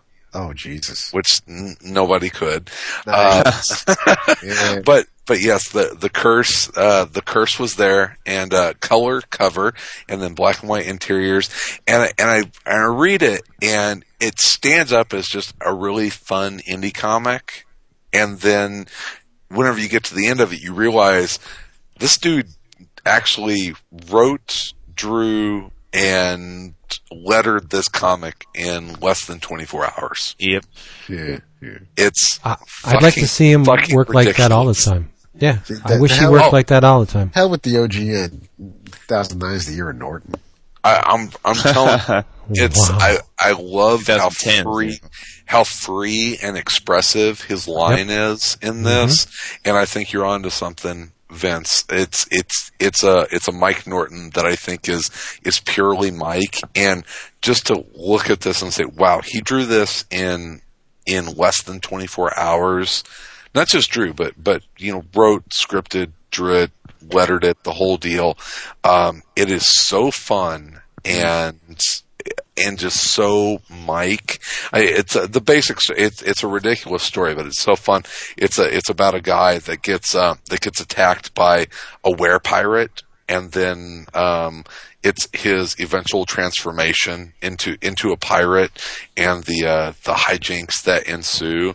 So it's a story about cheating girlfriends and werepirates and pugs, and it's awesome. And I think, to get back to what Val was talking about last week, where certain colorists wouldn't step out of their comfort zone because it was expected of them to do the mainstream stuff in a certain way for a certain audience, where Mike didn't have those restrictions and he just drew this any way he wanted to. I would like to see Mike drop the fear and just go into whatever he's working on for the mainstream guys the way he wants to do it, or the way he thinks it should be done, or the instinctual way he would do it, like this 24-hour comic. Just go in there and do it. Put it down on the paper and not worry about, I'm working for DC, I must do this in this manner. You know what I mean? I tell you what, I've seen his early work for Shazam, Billy Batson and Shazam, and it looks absolutely beautiful. It is. Oh, is that what he's doing? He's going to that now? Yep, he's taken over Billy Batson and Shazam with Art, really? And Art and Franco are going to be scripting, writing and scripting it, and Mike doing art. And Mike's also got his creator-owned book, The Answer. I think you're going to see some stuff from that here this year as well. Cool. So cool. Yeah, and look what Scotty did. Scotty Young. I was just going to say that is that, you look at Scotty, I think has really freed up his style, but I think Scotty's become a much better storyteller. Scotty always had that really free line, but I don't know if his storytelling was always top notch. I think in the last year, he became a very good storyteller on top of being a very free and expressive artist. And on the inverse, Mike has always been a very good storyteller, but I think he just needed to loosen up his style. Sure. Not that Scotty needs any more ego boost, but I have to say, I did double dip on that, mainly because I thought it would be great to have the hardcover to read to the kids. And they've never seen Wizard of Oz. They had no idea about the story. I did buy the issues and read it, and I thought it was great, but I did buy the hardcover. And I've been reading the hardcover every night at bedtime, and they have lots of different stories and books they always ask to read, but I have to tell you, I don't know that I've ever had a comic that I was reading them that they were absolutely on the edge of the seat begging me to give them at least one more page of this book. I mean, every night they literally beg, both my soon-to-be 7-year-old and my 4-year-old both literally beg and say, come on, one more page, please, it's so awesome. And we're just doing it in chunks, I'm just stopping it, and I just watch the clock and I stop when we get to a good stopping point. But and they just have been absolutely gaga, and they made me promise since I'm off tomorrow to instead of when they wake up, they usually would go and watch a show or something, but they said, can we wake you up and we can finish the Wizard of Oz book? So there, and again, it's all in the, for them, it's all the visuals. I mean, yes, the story, they like the story, but I mean, if the visuals weren't captivating, they wouldn't be gaga over it. So, if Scotty hears that, I'll guarantee you that you just put a huge smile on his face, because that is everything that he is about right now. And it's well deserved. I mean, it's an all ages. It's a great all ages book, and I know, because obviously we know Scotty, and I know you know him real well, Chris. But I know when I spoke to him about it, he had just said that when he made that decision to do this Oz book, it was a risky decision at the time. I mean, the guy was really starting to be a higher profile guy at Marvel. On the mainstream side, he was obviously getting tons of cover work, which pays quite well, and he just something in his gut said it's a risk, but at the same point in time, if it works out, it could be something that kind of defines my career. And obviously it's worked out. I mean, the book is been on the New York Times bestseller list for a couple months straight now, and I have to say, I went into Borders right before Christmas to try and pick up a few last minute things, and I had one of those coupons. And it was pretty awesome to see when I walked in. They had, how Borders has like the different, displays to whatever they're trying to pitch. And the very first display at my Borders when you walked in was, these are recommended Christmas presents, and it was tons of different, books, and right smack dab in the center was the Oz hardcover. That's awesome. And it was the only comic on the shelf. So I mean, I think it's really one of those breakthrough books that defines him, and it's well deserved. The praise is really well deserved. It's just a gorgeous book. Yeah. So. Yeah. And like Scotty, though, I was just saying, like Scotty, that book is a huge fuck you to anyone. I mean, who loves that story or knows that story, because I mean, he threw off the chains. He's like, I'm going to do this the way I want to do it, and I don't care what you expect this to look like. Because when you say Wizard of Oz, there is a lot of preconceived notions of what that stuff should look like. Not only the movie, I mean, but we've seen. Go ahead.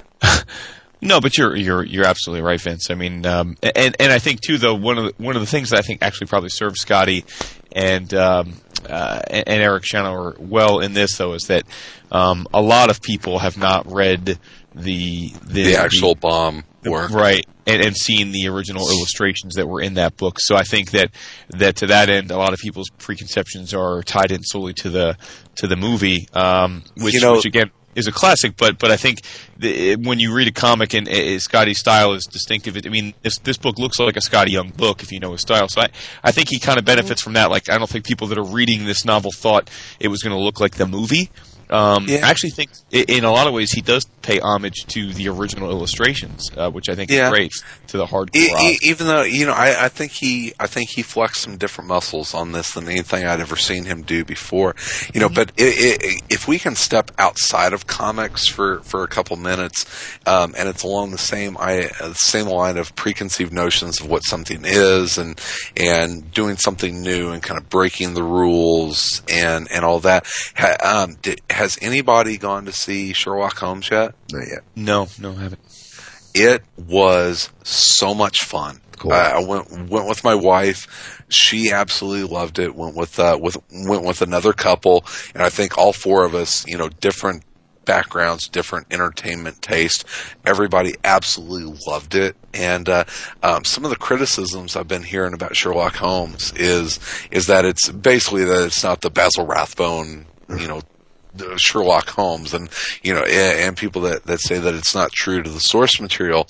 And I was talking with Sal about this today. I had to run into work while I was on vacation. We were talking about it, and he actually went back and read some of the original Arthur Conan Doyle stuff. And he's like, the movie actually probably truer to the original source material than those Basil Rathbone movies. And It was an absolutely 100% entertaining film experience. So anybody out there that was on the fence about seeing that movie, go see it. It's so much fun, especially if you liked Iron Man. It is the same cocky, charming, engaging Robert Downey Jr. that you saw in Iron Man. I absolutely loved every second of it. So check it out if you have a chance. Mm-hmm. Excellent. Right. Am I still staticky? No, you're good. Going back to the preconceived notions about the way it should be done, there shouldn't be a way to do it. No, do what feels right, and do what tells what tells them the best and most entertaining story that you can. Right. And I remember when Scotty was on New Warriors, that miniseries, Daryl included, there were people calling for his head because this is not my New Warriors, Damn right it's not, and that's the way it should be. The artist and the writer should throw a curveball at you and just do it the way they think it should be done, and just screw the audience. Who cares about the audience? Tell the best and most entertaining story that you can, and break rules. Have fun. Put stuff on its head. You don't put boundaries on art. You don't. No. Well, no. And I mean, I think what you're saying has some truth to it, Vince, but I also think that I wouldn't completely agree with what you said, because who cares about the audience is great for Dash Shaw or for Jeff Lemire or Matt Kint, or, it's not okay for I like Scotty's New Order, so I understand the point you're making, but I don't think, again, I frankly think you do need to care about the audience, because ultimately the audience decides whether you get to keep doing your books in that style for the company you're working for. So if the audience, if enough of the audience didn't like Scotty's book on New Orders, or his editors didn't like it, then he wouldn't have gotten more work. The point is it was good work, and yes, some people didn't like it because it wasn't conventional, and screw them. But again, there are plenty of guys that have done unconventional looks at Marvel and DC or other places that don't get more work because they don't resonate with their editors and with the audience. So I do think that does matter.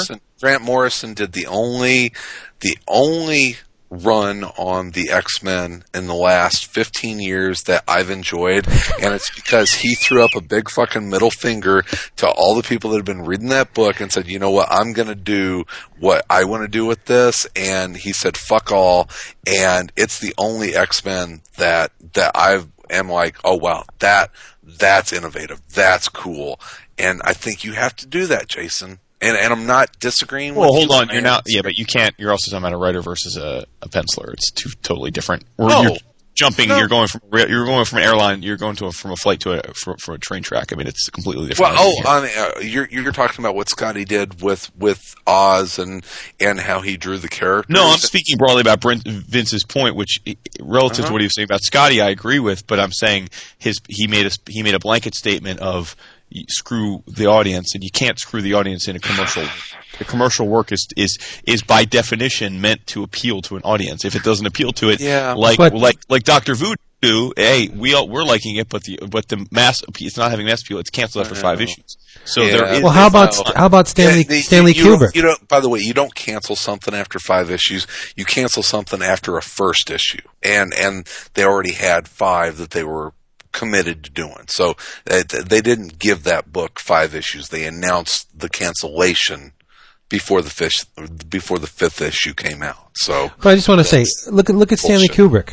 He, probably one of the most well-known, quote, mainstream directors, never pandered to the audience. Never. And there's not one frame of any of his films that pandered to the audience. And yet he was accepted. His movies have grossed billions. I mean, a lot of those are on every favorite movie lists, going. But again, though, I think that it's semantics, but it's important. I mean, I'm a huge fan of Stanley Kubrick, and I think, but he made movies that he didn't make movies just to entertain himself. He made movies that he thought would be entertaining to other people. That's the distinction. Really? Yes. You think so? Absolutely, he did. Really? I mean, I've read tons of interviews with him over his life. I never once recall anything of him saying that he was trying to do something that he didn't give a fuck about what people thought. Again, there's this idea that there's a difference between not caring about an audience and making sure your vision is seen and having your faith that your vision will be enjoyed by some semblance of audience. I think I have trouble thinking that Stanley Kubrick went in to Clockwork Orange and said, this is going to appeal to everyone. Who said that? An audience. Right. Chris, an audience. Even 2000. An audience can be one person. Again, hyperbole, man. Clockwork Orange never has appealed to everyone. In fact, many people hate Clockwork Orange. Well, yeah. Including many of my friends. My point is, he made a movie, he was confident that the movie would appeal to an audience, and it did. Define an audience. Well, just look at 2001. I'm going on your point here. I'm going towards your point. Define audience. See, he took a risk with 2001 and crafted a film I think that he wanted to make. But in doing so, he changed not only the vocabulary of movie making, but he also taught this language to everyone who went to see this friggin' thing. Mm-hmm. So it's like he was impregnating the viewers of 2001 with this new way. It can be done this way. It doesn't have to be, Citizen Kane in that manner, or say, totally. Right. But the difference is, though, and this is where Scotty and Kubrick, we can make the announcement. The difference is whether they did it their own way or for an audience. The point is an audience found it and resonated with it. Ergo, they have an opportunity to do it again. Right, and I understand. I agree with that point. All I'm saying is that regardless of whether they were looking to make a snuff film, if the snuff film was liked by 1 million people, then he gets to make another snuff film. But if the snuff film was hated and vilified by all but 2 other people, he wouldn't get to make another one. But that's in different levels. That's true with anything. I mean, even these independent. But I think the thing is, you look at landmark or groundbreaking work, and why do we call something landmark? Well, it say what you will about it, but those are, more often than not, those are the times when a creator has said fuck all with what the audience wants. Right. This is what I want this to be, and if it's good, and sometimes it is and sometimes it's not, but if it's good, then the audience will follow. You don't pander to the audience to make something good. You challenge the audience to say, hey, this is what we're doing, and I believe that it's good, and you will follow. And I think in comics, to bring it back around to what we're doing, I think there's way too much pandering to what the audience expects, and I don't think that there's. Well, that I agree with 1,000%. Right, and Vince, to his credit, every week challenges us, and I give him shit about it, but it's kind of the shtick of the show.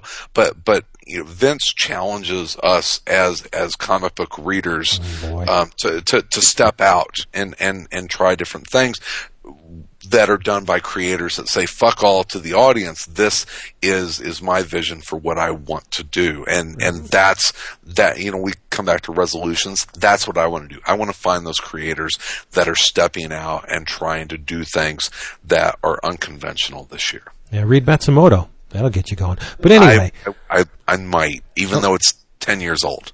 But yeah, because if you keep doing, if you keep creating along the same guidelines as everyone else, like on the mainstream comics, is what we always go back to. If you keep doing it the same way, year after year after year, that art form's going to stagnate. Because there's nothing new being done. It's welcome to mainstream comics. I know, and that's what I'm saying. But you're right about the finding the audience. If the audience doesn't pick up on it, the creator does not get a chance to do more work, and that is never more true than in the indie scene. Because these guys, I mean, if their art doesn't find an audience, they just can't move on to another title or pick up a different character. Yeah, they don't dead. Work anymore. Yeah. That's a problem, which is why that stuff needs to find an audience, whereas the mainstream stuff is always going to be done. Yeah. It's always going to be there. That's character driven and not creator driven. It's driven on the name of the character, not the name of the creator. We look at film, Jason had mentioned Inglourious Basterds. Inglourious Basterds, very different film than Pulp Fiction, and I think that was a perfect case of what Tarantino saying, fuck all to what people expect me to make. I'm going to do something that I'm going to push the envelope on, and if it's good, then people will follow and they'll enjoy it. And that worked. And, I see Morrison do that in comics. And, sometimes it works, sometimes it doesn't, but he pushes the envelope, and I respect that. And he sometimes fails. I mean, not creatively, but in finding the audience, like Death Proof, which again was him saying, "Screw it, I'm doing it this way." That didn't find the audience, and that's a shame because Death Proof and Planet Terror, I think I love the pairing of those two. Sometimes it doesn't find the audience for maybe even decades, right? And then people, it's just that weird thing. It just sometimes it just doesn't find an audience, or it's a delayed reaction. Yeah, like Flash Gordon. It happened to comics too. And I'm not a creator, but very few. I think that we're actually not. This may sound like we've been arguing. I actually don't think we're arguing in the sense that get back to Kubrick. I mean, Kubrick was a weird dude, so I'm not going to pretend like I know everything that was going on in his head. But I do love his films, and I have read as much as I could anytime I had the chance about his work and his motivations. I mean, I think he is like many artists in that he certainly made movies, especially once he got established. Like most people, once you get established, you can take bigger risks. He made movies that he wanted to make and just had the confidence that there would be an audience there. But I also think that very few creators in any art form are so self-assured that they are willing to make art and honestly don't care at all whether or not it's well received. They can live with it if it's not, but I think at the end of the day, especially if you're making a major motion picture or you're making a comic book or something that is for sale and to be consumed, you can, a Morrison can deal with the fact that people didn't love Final Crisis. But at the end of the day, you could tell from his post interviews, it bothered him to an extent, more than I was actually surprised at how much it bothered him. But same thing, like I don't think Kubrick would have been thrilled if The Shining or Full Metal Jacket were, vilified. I mean, it would be like, really? Wow, I thought that movie was pretty good. I thought he did a nice job. So, like, I just think it's rare the artist that's willing to just put something out there and really could give absolutely, honestly, in his heart, two shits about whether people like it. I think ultimately they do want it to be appreciated. In comics, there's pretty much one that I know of, and he lives in Northampton. But there's a point in every artist's life, whether you do comics or painting or filmmaking or recording, where the audience or podcasting, where the audience becomes extremely influential on your work, even to the point where you may not even know it. In your subconscious, you always are burdened by the question of whether or not this is going to find the audience. Sure. So the audience has a huge impact on the creation of new work. And any artist that says no, they're lying. I mean, you could say I'm making them. We're not disagreeing at all. We're just debating the two sides of the same coin, really. One could say that I'm making the comic book that I want to make, but way back in the deep buried in that subconscious, there's a little tiny kid, picking at his fingers thinking, geez, I hope they like this, and it's there and you're never going to get rid of it. And a lot of creators, they get to a point where they poo-poo the audience. That's bullshit.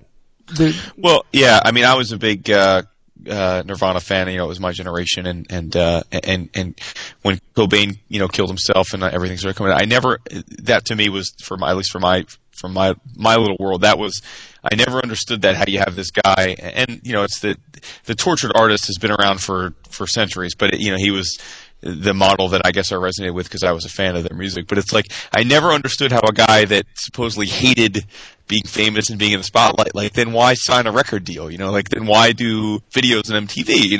If you really just want to make music with your buddies in a garage, like, you can do that. Like, there are tens of thousands of dudes that don't have record deals that just make music on weekends with their buddies. Like, at some point in his life, he thought he wanted to appeal to millions of people. And then it's like, maybe after the fact, he was like, well, I don't want to do that. And it's like, I do struggle with that with commercial artists when they sort of lament their audience. And I'm like, well, really? Because at some point you must have wanted that audience, because otherwise why be a commercial artist? Right. I could paint a picture right now and never show it to anyone. I mean, I don't.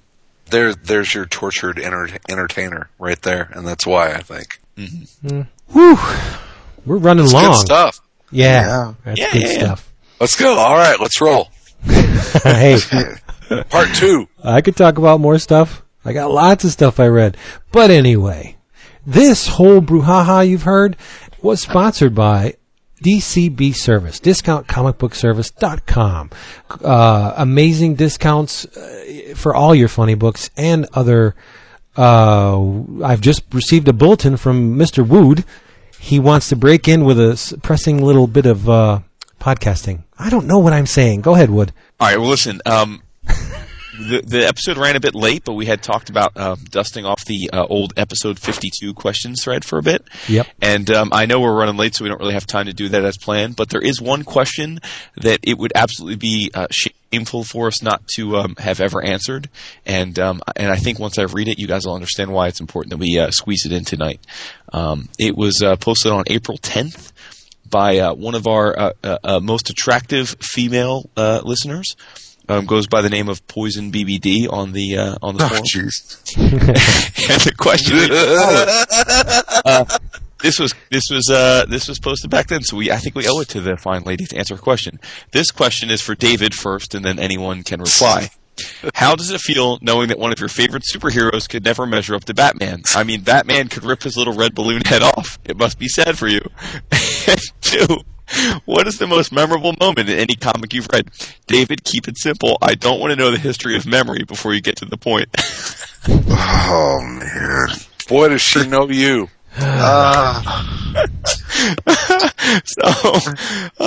So that the fine lady who asked that question, I think, deserves to know those answers. I'll tell her later. Someone go first. Well, I think the very fact that she married David speaks a lot about her strong sanity level. Sanity? Yeah. Strong woman. You can't compare Spider-Man to Batman. There's just no comparison. Batman is the shit. There is Spider-Man is the shit. There is no character in comics cooler than Batman. Oh, it's the character that every creator wants to work on. Love me, Dad. It is the greatest comic book character ever created. End of story. Done. I disagree. And I said, "Love me, Daddy." Deadpool would be Batman and Spider-Man's ass, but who? Batman Deadpool? is the greatest comic book character ever created. Not true. I mean, just Superman is a better character than Batman, and Superman ain't got nothing on Spider-Man. Batman is the shit. Wow. Greatest comic book character ever created. Oh boy. Well, in all honesty, we've had this debate quite a few times to much hilarity. Yeah. On the forums, and David, and having Renee participate in the same debate with David is nonstop hilarity. So let's move on to the second part there. What's the most memorable moment in any comic you've ever read? Which I think is probably a little bit less tongue in cheek than Renee's first question. Yeah, memorable moment. Eek. What'll like mine? Why don't you go then? Because I don't really have one. Now it's my turn. Okay. Wolverine in the sewers. That one. It's through the rose-colored glasses of nostalgia. That one just always stuck with me as one of those great oh shit moments. That was the original oh shit moment for me. And as a kid, I probably drew that panel 40 or 50 times trying to recreate that burn panel of Wolverine in the sewers, and it's a scene that has stuck with me my entire comic book life, and to see Joss Whedon riff on that in his astonishing run with Kitty, I knew exactly what he did at that moment, and it's like, yep. It works, and so obviously I'm not the only one that single panel stuck with. So yeah, now it's my turn. Good one. Podcast gold. Ooh. Yeah. Silence. For me, I mean, I guess I don't know if it's the first thing that came to my mind is Watchmen. Again, because I that's at least is how I remember it now. And in retrospect, all this time ago, that's the first time that I felt like comics were more than. I mean, I loved comics already, but it's the first time that I realized that comics could be a lot more than what I had known them to be to that point. So, I mean, again, I don't know if it's a specific moment, but I just remember reading that, just cracking it open and saying, "Holy shit, this is not like any comic I've ever read before." Like comics are not just about a villain of the week type of thing. So that's mine, I guess. Wow. Well, you're going to say, "Oh, geez, same old, same old." the one panel that I can remember drawing as a kid over and over and over and over was a panel from Jack Kirby's Commandy, and it's not from issue 9. I forget what issue it's from. Commandy's in a life raft, Commandy and Company, and they encounter these flying sharks. And just the image that Jack drew of this shark flying through the air was like, I can't even put into words what that image did to me. It was like cooler than cool. This vicious, man-eating terror of the deep can fly. And I was like, holy shit. And I just drew it. I just loved the way the man drew. I loved every little glitch and mark and blemish and smudge of his artwork. And from then on, it was just, wow. This is cool. I mean, it happened before that with Fantastic Four, but just that picture of a shark flying is weird. But the single comic that had the biggest impact on me, the narrative, was the last issue of Shade the Changing Man. Huh. And I'm not going to spill the beans, but yeah, that one had me in a fog for a couple days. Yeah, I was messed up. Wow. Yeah. Wow. Did you ever read it? That's an indictment. Yeah. That's Milligan? Yeah. It's kind of sad. I don't want to think about it. Yeah. Man. Probably for me, it kind of just shook me a bit. Porn star Karen Page selling Matt Murdock's identity. Oh, wow. Yeah. It's just like, wow. Yeah, So before all these other Daredevil issues I'm reading, not that it's ever been happy-go-lucky, but it's like, it's always been a fantasy world. And now it's just like, when did I had to like check the cover and Comics Code approved, see if the price went up or anything. I mean, this was awfully heavy for something that's been, it was just, wow. Perfectly illustrated what a person will do when they need to get right. Absolutely. Yep. It was just like, there have been other images that have, like Chris with the sewers. There have been images that stuck me, like Batman on his knees screaming over Robin's dead body. Well, I thought you were going to say spilled pearls.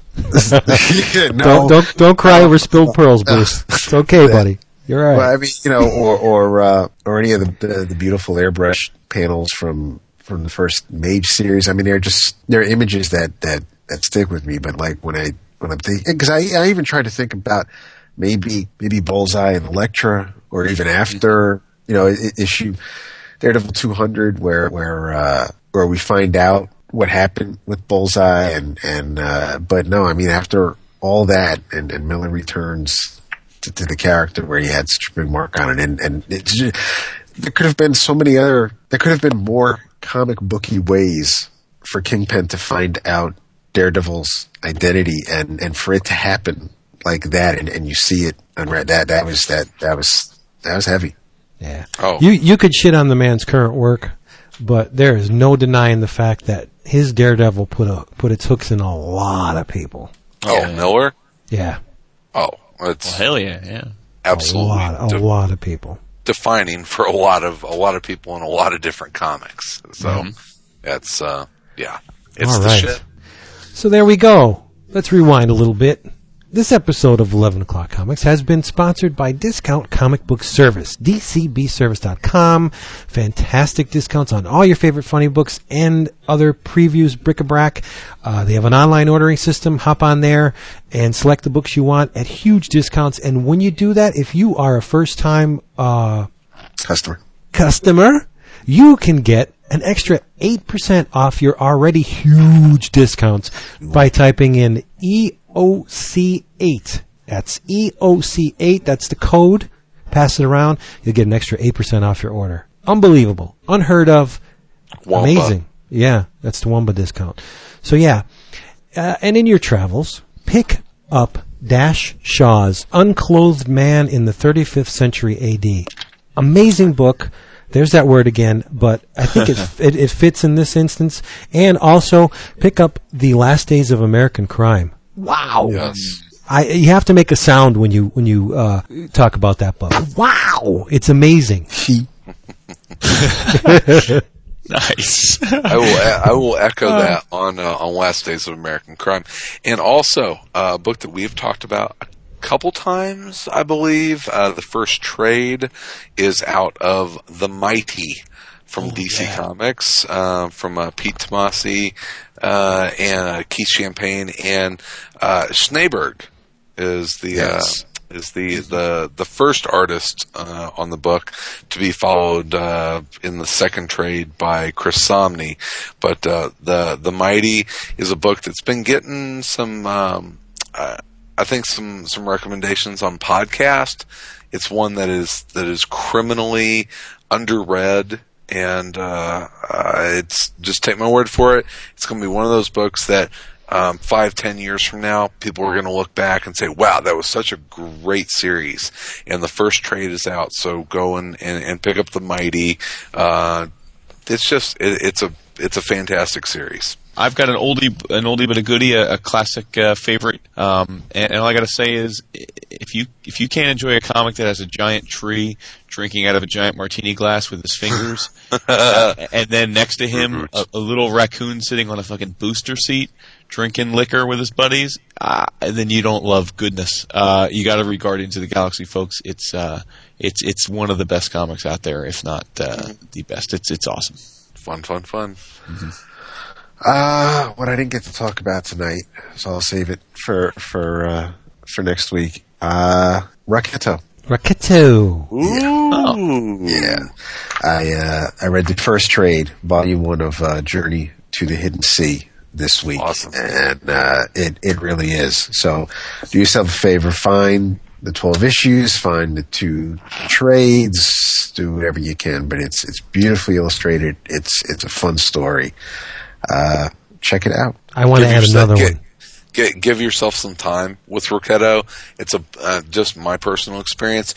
It takes a couple issues to get in and really appreciate not just the story but the art. Once you immerse, it's odd to describe it. Once you immerse yourself in the art, it becomes alive to you. And nice. give yourself a couple issues. It's beautiful work. I want to add one. Of course you do. Here's a no-brainer. Cheater. And it should be a no-brainer because it's Was it made this decade? Yes. It Oh, was snap. yeah. Look at that snap. giving you shit. That's okay. It's the next release in Image's next issue project. It's Silver Street Comics cool. number 24. Get this. Daredevil, written, drawn, and colored by Eric Larson. Mm-hmm. Silver Streak, written and drawn by Paul Grist. Come on. Nice. Kelly the Cop, written and drawn by Joe Keating. The Claw, David, do you have my attention? No, do I have your attention? Yes, you do. The Claw was written, drawn, and colored by Michael T. Gilbert. No way. Yes way. And Captain Battle, written by Steve Horton, drawn by Alan Weiss. Come on. Way. Yes. Oversized, full color, faux Golden Age comic book, complete with ads and, pseudo advertise. Some of them are pseudo, some of them are real, like the Charles Atlas ad and everything. Oh, I love these next issue books. They're so good. Michael T. Gilbert, David. Oh, man. Get it. I have to now. Damn. Yes. It's on to the early morning like Donkey Kong. That's right. And it's the new year. Be good to yourselves and everybody around you, please. Happy New Year, everybody. That's right. Have a good, safe, and happy New Year, and we'll be back next week. Yeah. Oh, our Chicago 11 o'clockers drop by Challengers on Friday at 5 o'clock, and as we start the countdown to Worcester for Mr. Tom Caters, we're going to send him off in style. So drop by Challengers at 5 o'clock if you're in the area. All right. Yep. And here's a little thing. If you're going to Challengers, get a manga and strap it to a pole. And when you go in and see Chris, you beat him with it. Just beat him. hit him with the manga. There you go. So you don't have to get close because it's on a pole. You can run away. Not that he'd be able to do anything to you anyway, but just hit him. And words never spoken. Good luck to our buddy Tom too. Oh yeah, it's absolutely. Fucking sad. I'm gonna miss a little. I know it's happy, but it's sad. It's not going to be the same. Yeah. It's we're going to talk about it. We got some plans we're working on. Yeah. Insert the picture of the crying baby saying, "Wow, why do things have to change?" right here because I hate change. Change in the real world, not good. Change in comics, very good. See you next week. Bye. Say bye, David. Bye. Andy, it's me. Haven't seen you in a while. I wish I talked to you more when you were alive. I thought you were self-assured when you acted shy. Hello, it's me.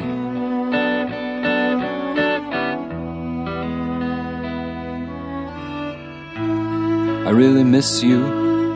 I really miss your mind. I haven't heard ideas like that for such a long, long time. I love to watch you draw and watch you paint. But when I saw you last, I turned away. When Billy Name was sick and locked up in his room, you asked me for some speed. I thought it was for you. I'm sorry if I doubted your good heart. Things always seem to end before they start. hello, it's me. There was a great gallery show, your cow wallpaper and your floating silver pillows. I wish I paid more attention when they laughed at you. Hello, it's me.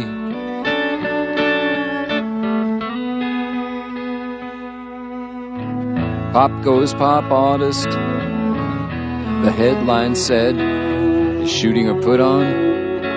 Is Warhol really dead? You get less time for stealing a car. I remember thinking as I heard my own record in a bar. They really hated you. Now all that's changed. But I have some resentments that can never be unmade. You hit me where it hurt, I didn't laugh. Your diaries are not a worthy epitaph. Well now, Andy, I guess we've gotta go. I wish some way, somehow, you like this little show. I know this is late in coming, but it's the only way I know. Hello, it's me. Good night, Andy.